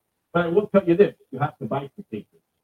There are the oligarchs, the Russian and Ukrainian oligarchs who own dozens of medallions. You don't bail them out. And your newfound friend, Michael Cohen, that's right, you were going to meet him. So what will be your plan, sir? He has dozens of medallions. No to them and sit down with the individual owners and operators with the medallions and see how we can make them whole. That's what I would do as mayor. But no to the oligarchs who have destroyed the yellow cab industry. Mr. Adams, your plan to help taxi drivers right now in desperate need, almost gonna have $40,000 in loans, in debt. Thank you. And the comment of my opponent, that's the far cry from last debate when he just basically wanted to devastate all of these hardworking men and women who have invested everything they had into those medallions. We were wrong as a city in what we did. We need to look at those everyday men and women who are the smaller owners of those medallions. No, we don't bail out those who turn this problem into the reality that we're facing. But we cannot ignore those everyday hardworking men and women that thought they were buying into an American dream for it to turn into a nightmare. I'm going to be there for them, and we will find a solution to this problem. Taxpayers will pay for that. Right? For those smaller medallion owners, not for the large individuals, the smaller medallion. You both agree on something a little bit. Well, yeah. Both agree on it. Well, now your newfound friend, Michael Cohen. We're going to meet with him and Kanye West. Michael Cohen owns quite a few medallions. Did you know that, Eric? Let me talk about something else that's sprung up in the city that is some people think it's fantastic and it's exciting, and other people say it could be problematic. Talking about outdoor dining, it has sparked excitement, yes, but some say it's also an unsafe condition on the street. Bike lanes intersecting with waiters coming trying to serve food and cutting off an entire lane of traffic, which has caused some problems. And some people sitting with plywood between them and oncoming cars. If you're elected, Mr. Adams, we're going to start with you. If you're elected, would you keep outdoor dining? Yes, I would. I would keep outdoor dining. I think it brings a great energy when I speak with my restaurant owners that I patronize and make sure they keep their doors open to hire cooks, dishwashers, and those who are low-skilled employees. They say to me that helped them survive COVID. Now, do we need to reevaluate? Do we need to look at the structures, make sure they are safe? Do we need to look at how we use sidewalk spaces? There's a different way to do it, but I would definitely encourage, we have to allow our restaurants to get up and operating. They're the bellwether for our city, and that is a very important economy for our city. I'm in support of it. Mr. Stewart, you keep outdoor dining? Bill, I looked at some of these Quonset huts, these airplane hangars. You could actually park a 747 in there. That's ridiculous. Others that are unused, that have become shooting galleries where people with drugs are actually shooting up in their neck. They've got to go. And by the way, the reason that so many of the bars and restaurant owners need them is because of the vaccine passport. Ridiculousness that I have to show a vaccine passport to go indoors at a restaurant and then personal ID. I just went to vote with my wife Nancy on Saturday. You didn't have to show a vaccine passport. You didn't have to show an ID. But to get a cheeseburger and fries, you got to show a vaccine passport and ID. That is crazy. And as a result, China's end up going to New Jersey, Westchester, Connecticut, Long Island, where they don't have to show a vaccine passport or ID. Okay. So is the air different, Bill? Is the air different in New York City than it is in the tri-state area? It's just ridiculous. All right. Let's move to the next round. David, you got the question. Mr. Sliwa, we have found since the pandemic began that more and more people are biking than ever before in New York City. Yet you have talked about eliminating bike lanes. Why? Well, not eliminating. basically look at them. Many of these bike lanes have been up a year or more. If you use it, you keep it. Many people have used the bicycle lanes well. But there are vast areas of our city, especially in the southern ends when you go into Brooklyn and Queens and northern Bronx and most of Staten Island, where they haven't used it at all. But that would be They eliminated. should. Why not promote in those areas? Well, they have been promoted. They're just not using it. So you take it back. But I can understand why Eric Adams would want to be riding his bicycles when you have 14 reckless endangerment tickets for speeding through school zones. Maybe, Eric, it's better if you just stay on your bicycle and get away from behind the wheel. So I promote you bicycling and not driving a car. Because normally under those circumstances, they seize your vehicle, which is recently what you said. They should seize vehicles. Mr. Adams, I'm an avid rider. I enjoy riding. I think it's so important. I always say one solution is to solve a multitude of problems. I would promote bike usage. I would do it with my elders like we did at Restoration Plaza. I would encourage young people to ride their bikes to and from school because it could help with childhood obesity by doing exercise. And yes, I would make sure that we have proper enforcement so that people are not creating a dangerous environment by using their bike. But I believe we need to find alternative methods of moving around the city, and biking is one of them. It's enjoyable. I enjoy it, and I think that we continue to expand it in our city. We are running out of time. We want to give you 1 minute of closing argument, so I have a couple quick questions for you. First, this has been not a great campaign. I assume you're not going to send each other holiday cards.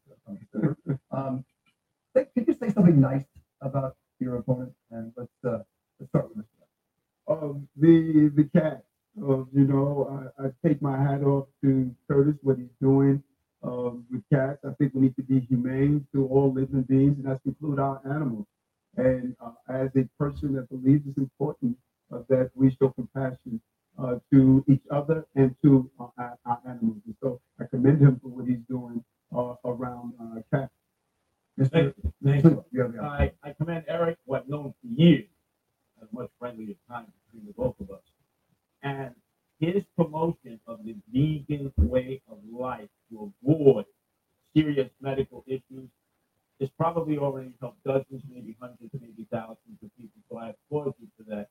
But I have seen the results of people who end up dying and suffering and in pain because they get caught with all kinds of problems, diabetes, high blood pressure, high tension. As someone who has been in a hospital many, many times, I hope one day to be a vegan. I'm working on my way. My wife Nancy is getting me there, Erica. I'm like at the vegetarian stage.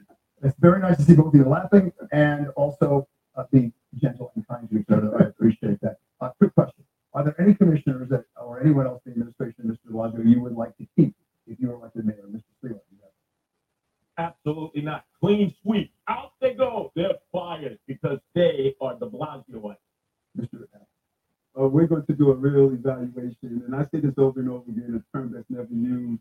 It's about making sure that we have people who love the city, emotionally intelligent, and have great ideas. And so institutional knowledge has a role, but we're going to take an analysis of everyone that's in government. Okay. Also, what would surprise people? I get about 15 seconds for each answer. What would surprise people most about you? Mr. Adams, start. I watch 5 Heartbeats all the time, and I cry every time at the end of the movie. I'm just a softie when it comes down to movies. Mr. Slater. Electronic dance music. I'm 67 years. I love electronic dance music. It is my mood elevator. I listen to it as soon as I get back from the subways and the streets and campaigning. EDM, electronic dance music. There you go. Your top priority, one single top priority, if you got elected, 10 seconds each. Mr. Slater.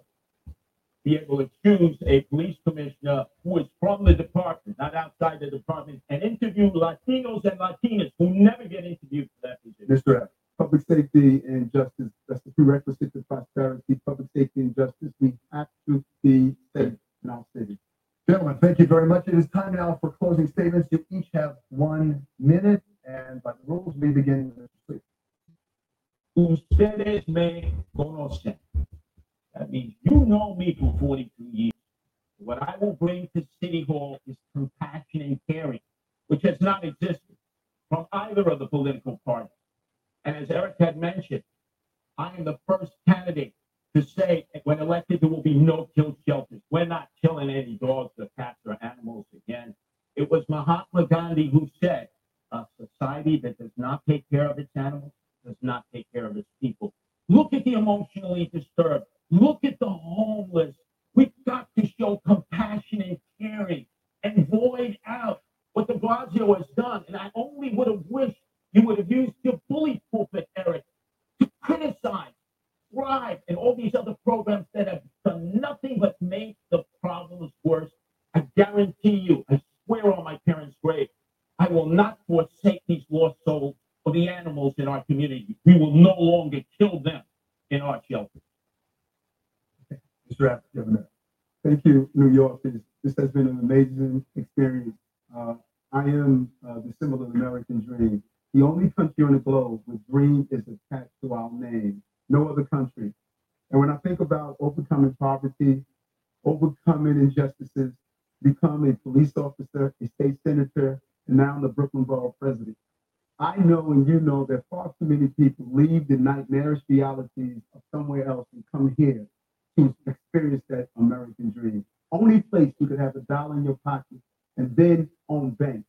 Only place where you could not understand the language and open English-speaking schools all over. Only place where you could work in the mailroom and then run for mayor. I want the dreams, those 10 million dreams that are ready to wake up, to know. Just as my dream is becoming a reality, I want yours to become a reality. This is the greatest city and the greatest country on the globe. And I know what we can do. The way goes New York goes America. The way goes America goes the globe. Thank you so much. And thank you, gentlemen, for your closing argument. Thank you for running. It is not easy to do. It's not easy to open yourself up to public scrutiny, but you will have both done that, and we appreciate it. And on that note, let's go to end the final debate.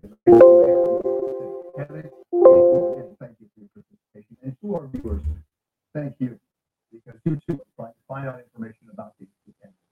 We hope we have been a little helpful in that effort. In fact, a lot helpful, hopefully.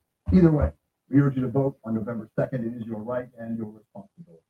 Early voting, of course, already started, continues until Sunday. You can find more information about voting on the Campaign Finance Board website. To our sponsors, to all of them, thank you for your input and your commitment to improving the city, and to my colleagues, David Evans of Eyewitnesses and Mariela Salgado of Univision 41. Thank you for questions that were insightful and filled with curiosity. If you missed any of this debate, or just want to see the whole thing again, we have it on our website, abc7ny.com. Thank you for watching tonight. We do hope that we have been helpful. So that was the mayoral debate for New York City. We're going to take a small break, and I'll be back with a little bit more of just a summary of what the two candidates for mayor, Eric Adams and Curtis Sliwa, is. And I just wanted to alert you once again, and this little video is just where we're at now and who's listening and where.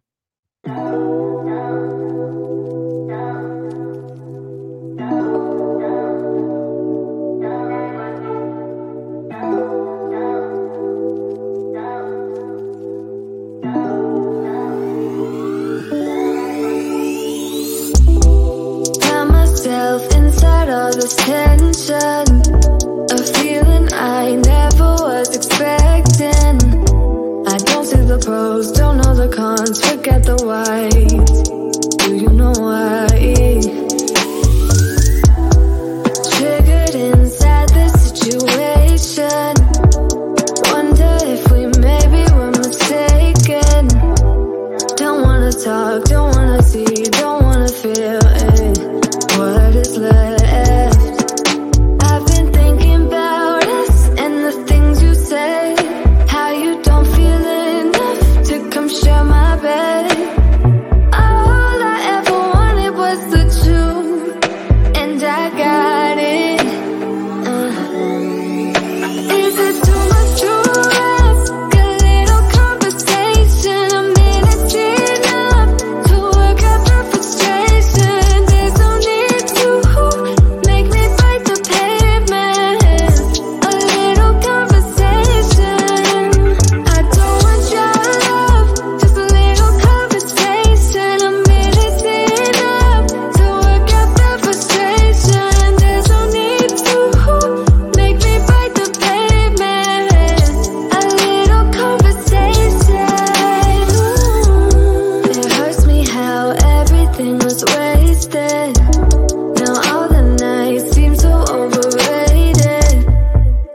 what was it worth? I can't take back, I can't stop feeling.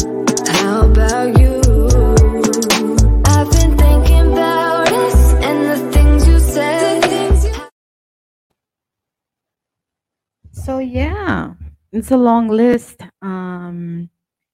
So Eric Adams' top three issues are public health, economy, and public safety.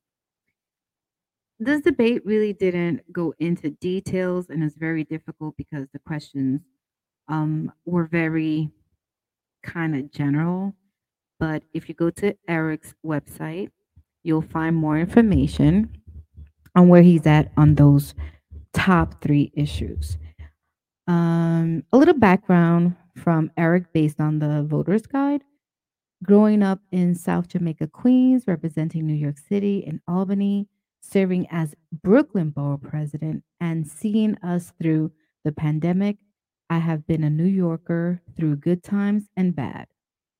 Growing up, we didn't know if we would come home to an eviction notice or food on the table.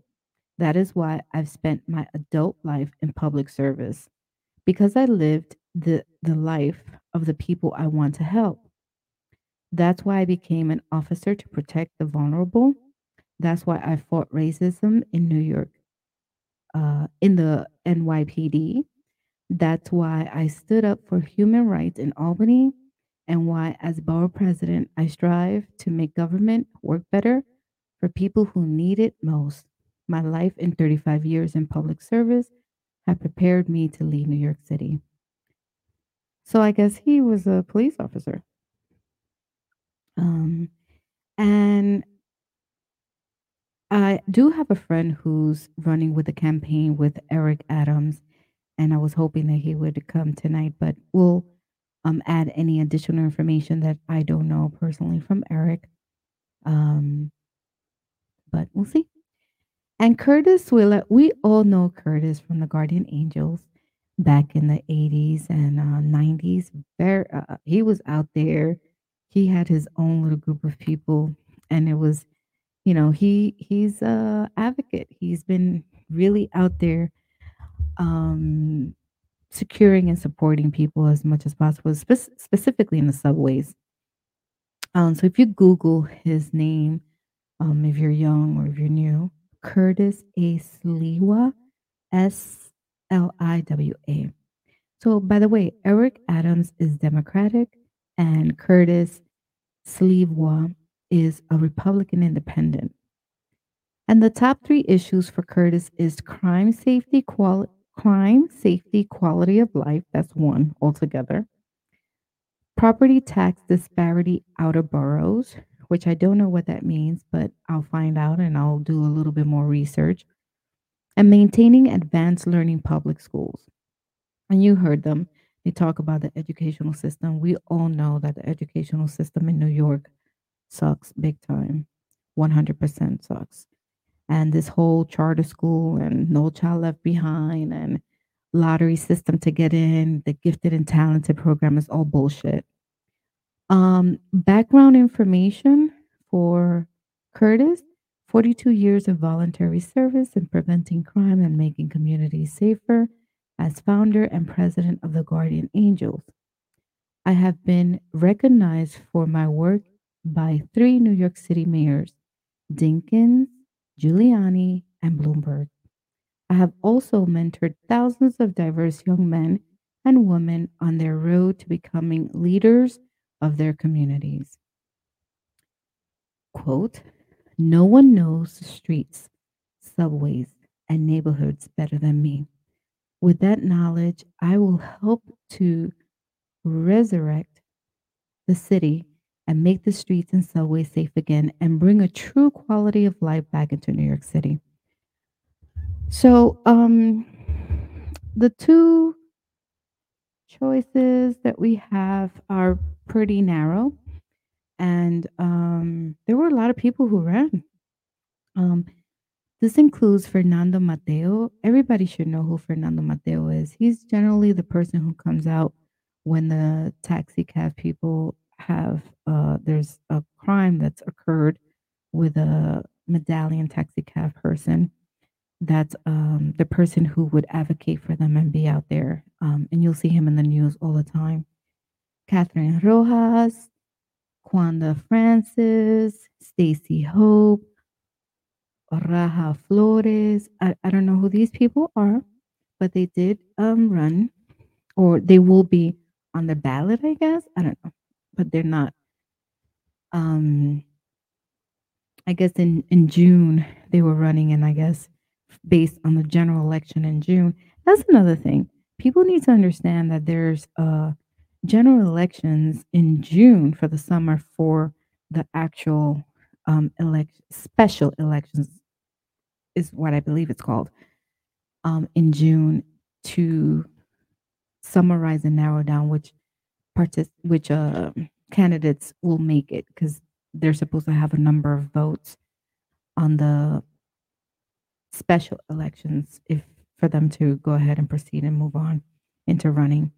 So I am hoping that you learned something today.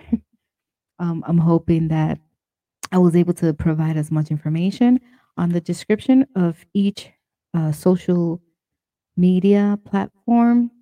I will put in all the links for all the districts. Don't forget, early elections is available to people. You just have to find out where and what location because early elections is generally done in the elections office for your borough. So you just put in, just search where is my voting location for early elections.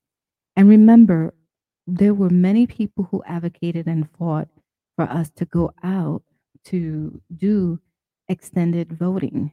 This is something new. You couldn't vote on a Saturday or Sunday, so you have all the way to.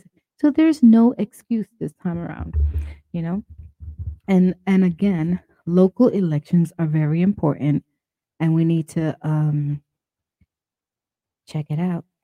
And my city council district people who are running, Oswald Feliz, who's Democratic, Ariel Rivera Diaz, a Republican conservative. And top 3 issues for City Council District 15, safer streets, quality education for every child, and affordable housing. And we all know that is very important in the Bronx. And a little background from Felice. And I did interview Felice, and I believe in season 2. Yeah, season 2. Him and Alyssa Crespo, who were both running for District 15 Council. I'm a lifelong Bronx resident. I went to local public schools, including Bronx Community College and Lehman College, and I have dedicated my career to building a better Bronx. As a tenant lawyer, I defended Bronx residents at risk of eviction. I'm a lifelong Bronx resident and a tenant lawyer. I'm running to build a better Bronx for future generations, one where every child is able to receive quality education so that they can be prepared for the future, one with affordable housing so that every family can be stable, and one with safe streets and economic opportunity. A better Bronx is possible, and I'm running to build that better Bronx. Thank you, Oswald Feliz, for everything you do. Thank you, Vanessa Gibson, for everything you do. And guys, I'm going to leave you with a song that's dear to me. Let's see, what do you want to hear? How should I close this out? Work, baby, work. Let's do that one.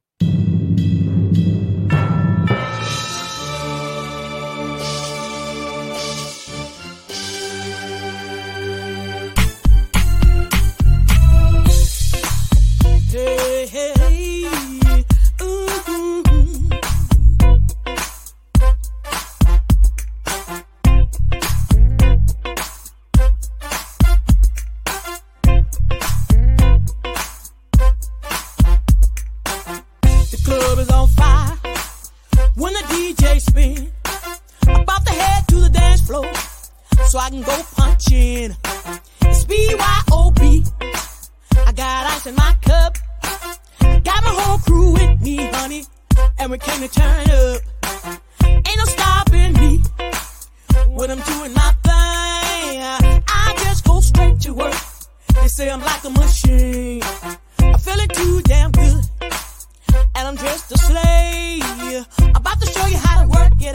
you better move out of my way. Just watch me work, baby, work.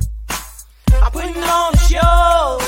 It's like punching a time clock, baby, when I hit the floor. Just watch me work, baby, work. You know I'm working hard. DJ, crank the club up for me so I can do my job. Just watch me work, work, work, work, work, work, work, work. While on the dance floor, I'm shaking my butt. Turn the music up louder, DJ. Refill my cup. Gonna dance for hours, y'all. Come on and join in. We'll party all night now, baby. The night won't end. Ain't no woman out dancing me, 'cause I can throw it back. I showed up like to work, and ain't nothing wrong with that. Some women can't work it right. With me, I leave no doubt. I just go straight to work till it's time to go punch out. Just watch me work, baby, work. I'm putting on a show. It's like punching a time clock, baby, when I hit the floor. Just watch me work, baby, work. You know I'm working hard. DJ, crank the club up for me so I can do my job. Just watch me work, baby, work. I'm putting on a show. It's like punching a time clock, baby, when I hit the floor. Just watch me work, baby, work. You know I'm working hard. DJ, crank the club up for me so I can do my job. Work, work, work, work. Just watch me work it. Work, work, work. Just watch me work it. Work, work, work, work, work, work, work. Just watch me work, baby, work. I'm putting on a show. It's like punching a time clock, baby, when I hit the floor. Just watch me work, baby, work. You know I'm working hard. DJ, crank the club up for me so I can do my job. Just watch me work, baby, work. I'm putting on a show. It's like punching a time clock, baby, when I hit the floor. Just watch me work, baby, work. You know I'm working hard. DJ, crank the club up for me so I can do my job. Work, baby, work. That was our lovely Miss Shelby from Vosburg, Mississippi. Speaking of Vosburg, Mississippi, here are the countries who've made it through salty coffee: Argentina, Ecuador, Ireland, Canada, Italy, Puerto Rico, and we'll talk about that in a minute, Finland and UK. Domestic, USA, New York, New Jersey, Connecticut, Georgia, North Carolina, Pennsylvania. A big shout out to California, Texas, Florida, Michigan, Kentucky, Tennessee, Virginia, and our most recent two states, Illinois and Arkansas. Thank you so much for all you who listen to Salty Coffee. And the reason why Puerto Rico is not in the USA category is because based on podcast, um, I guess broadcasting, they are not in physically or geographically, not physically, but geographically, they are not in the USA. They're what they consider overseas. So I apologize, but this is how it has been separated. And there's a flag for Puerto Rico, and then there's a flag for the USA. And even though Puerto Rico is part of the USA, when it comes to broadcasting, it's pretty divided. Let's work on it if we want to work together to fix that. But that's that. So this weekend is Halloween. I want you all to be safe. I want you all to be careful. Make sure that you are meditating, that you are resting, and that you're taking your time. And if I made you go to sleep, I apologize. It's a long broadcast, it's 2 hours. But I'll let you go because I have to go to work tomorrow. And so don't forget www.saltycoffeepodcast.com. Please make sure you like, follow, subscribe. The subscription on my website is free. If you subscribe to Anchor, it's also free.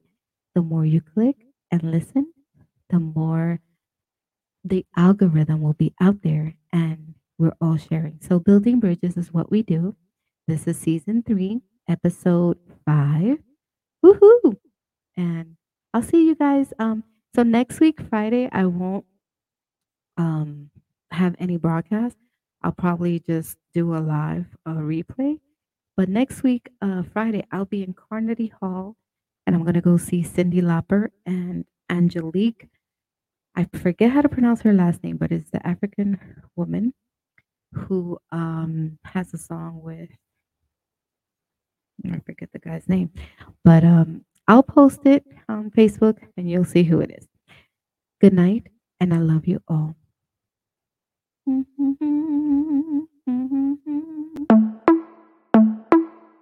Lunes, Ricky Baker, próximo destino, la galaxia. Le gusta el roce, le gusta tanto. Está puesta pa' bellaquear. Hablando de eso, ya se lo canto. Yo sé que quieres más y yo no sé, pero tu actitud me pone a soñar. Me pide más y más hasta que haga calor. Ella quiere jugar al ritmo esta canción, al ritmo, al ritmo, al ritmo, al ritmo. Se le ve la timidez, engañoso si la ves. I love you. Mwah.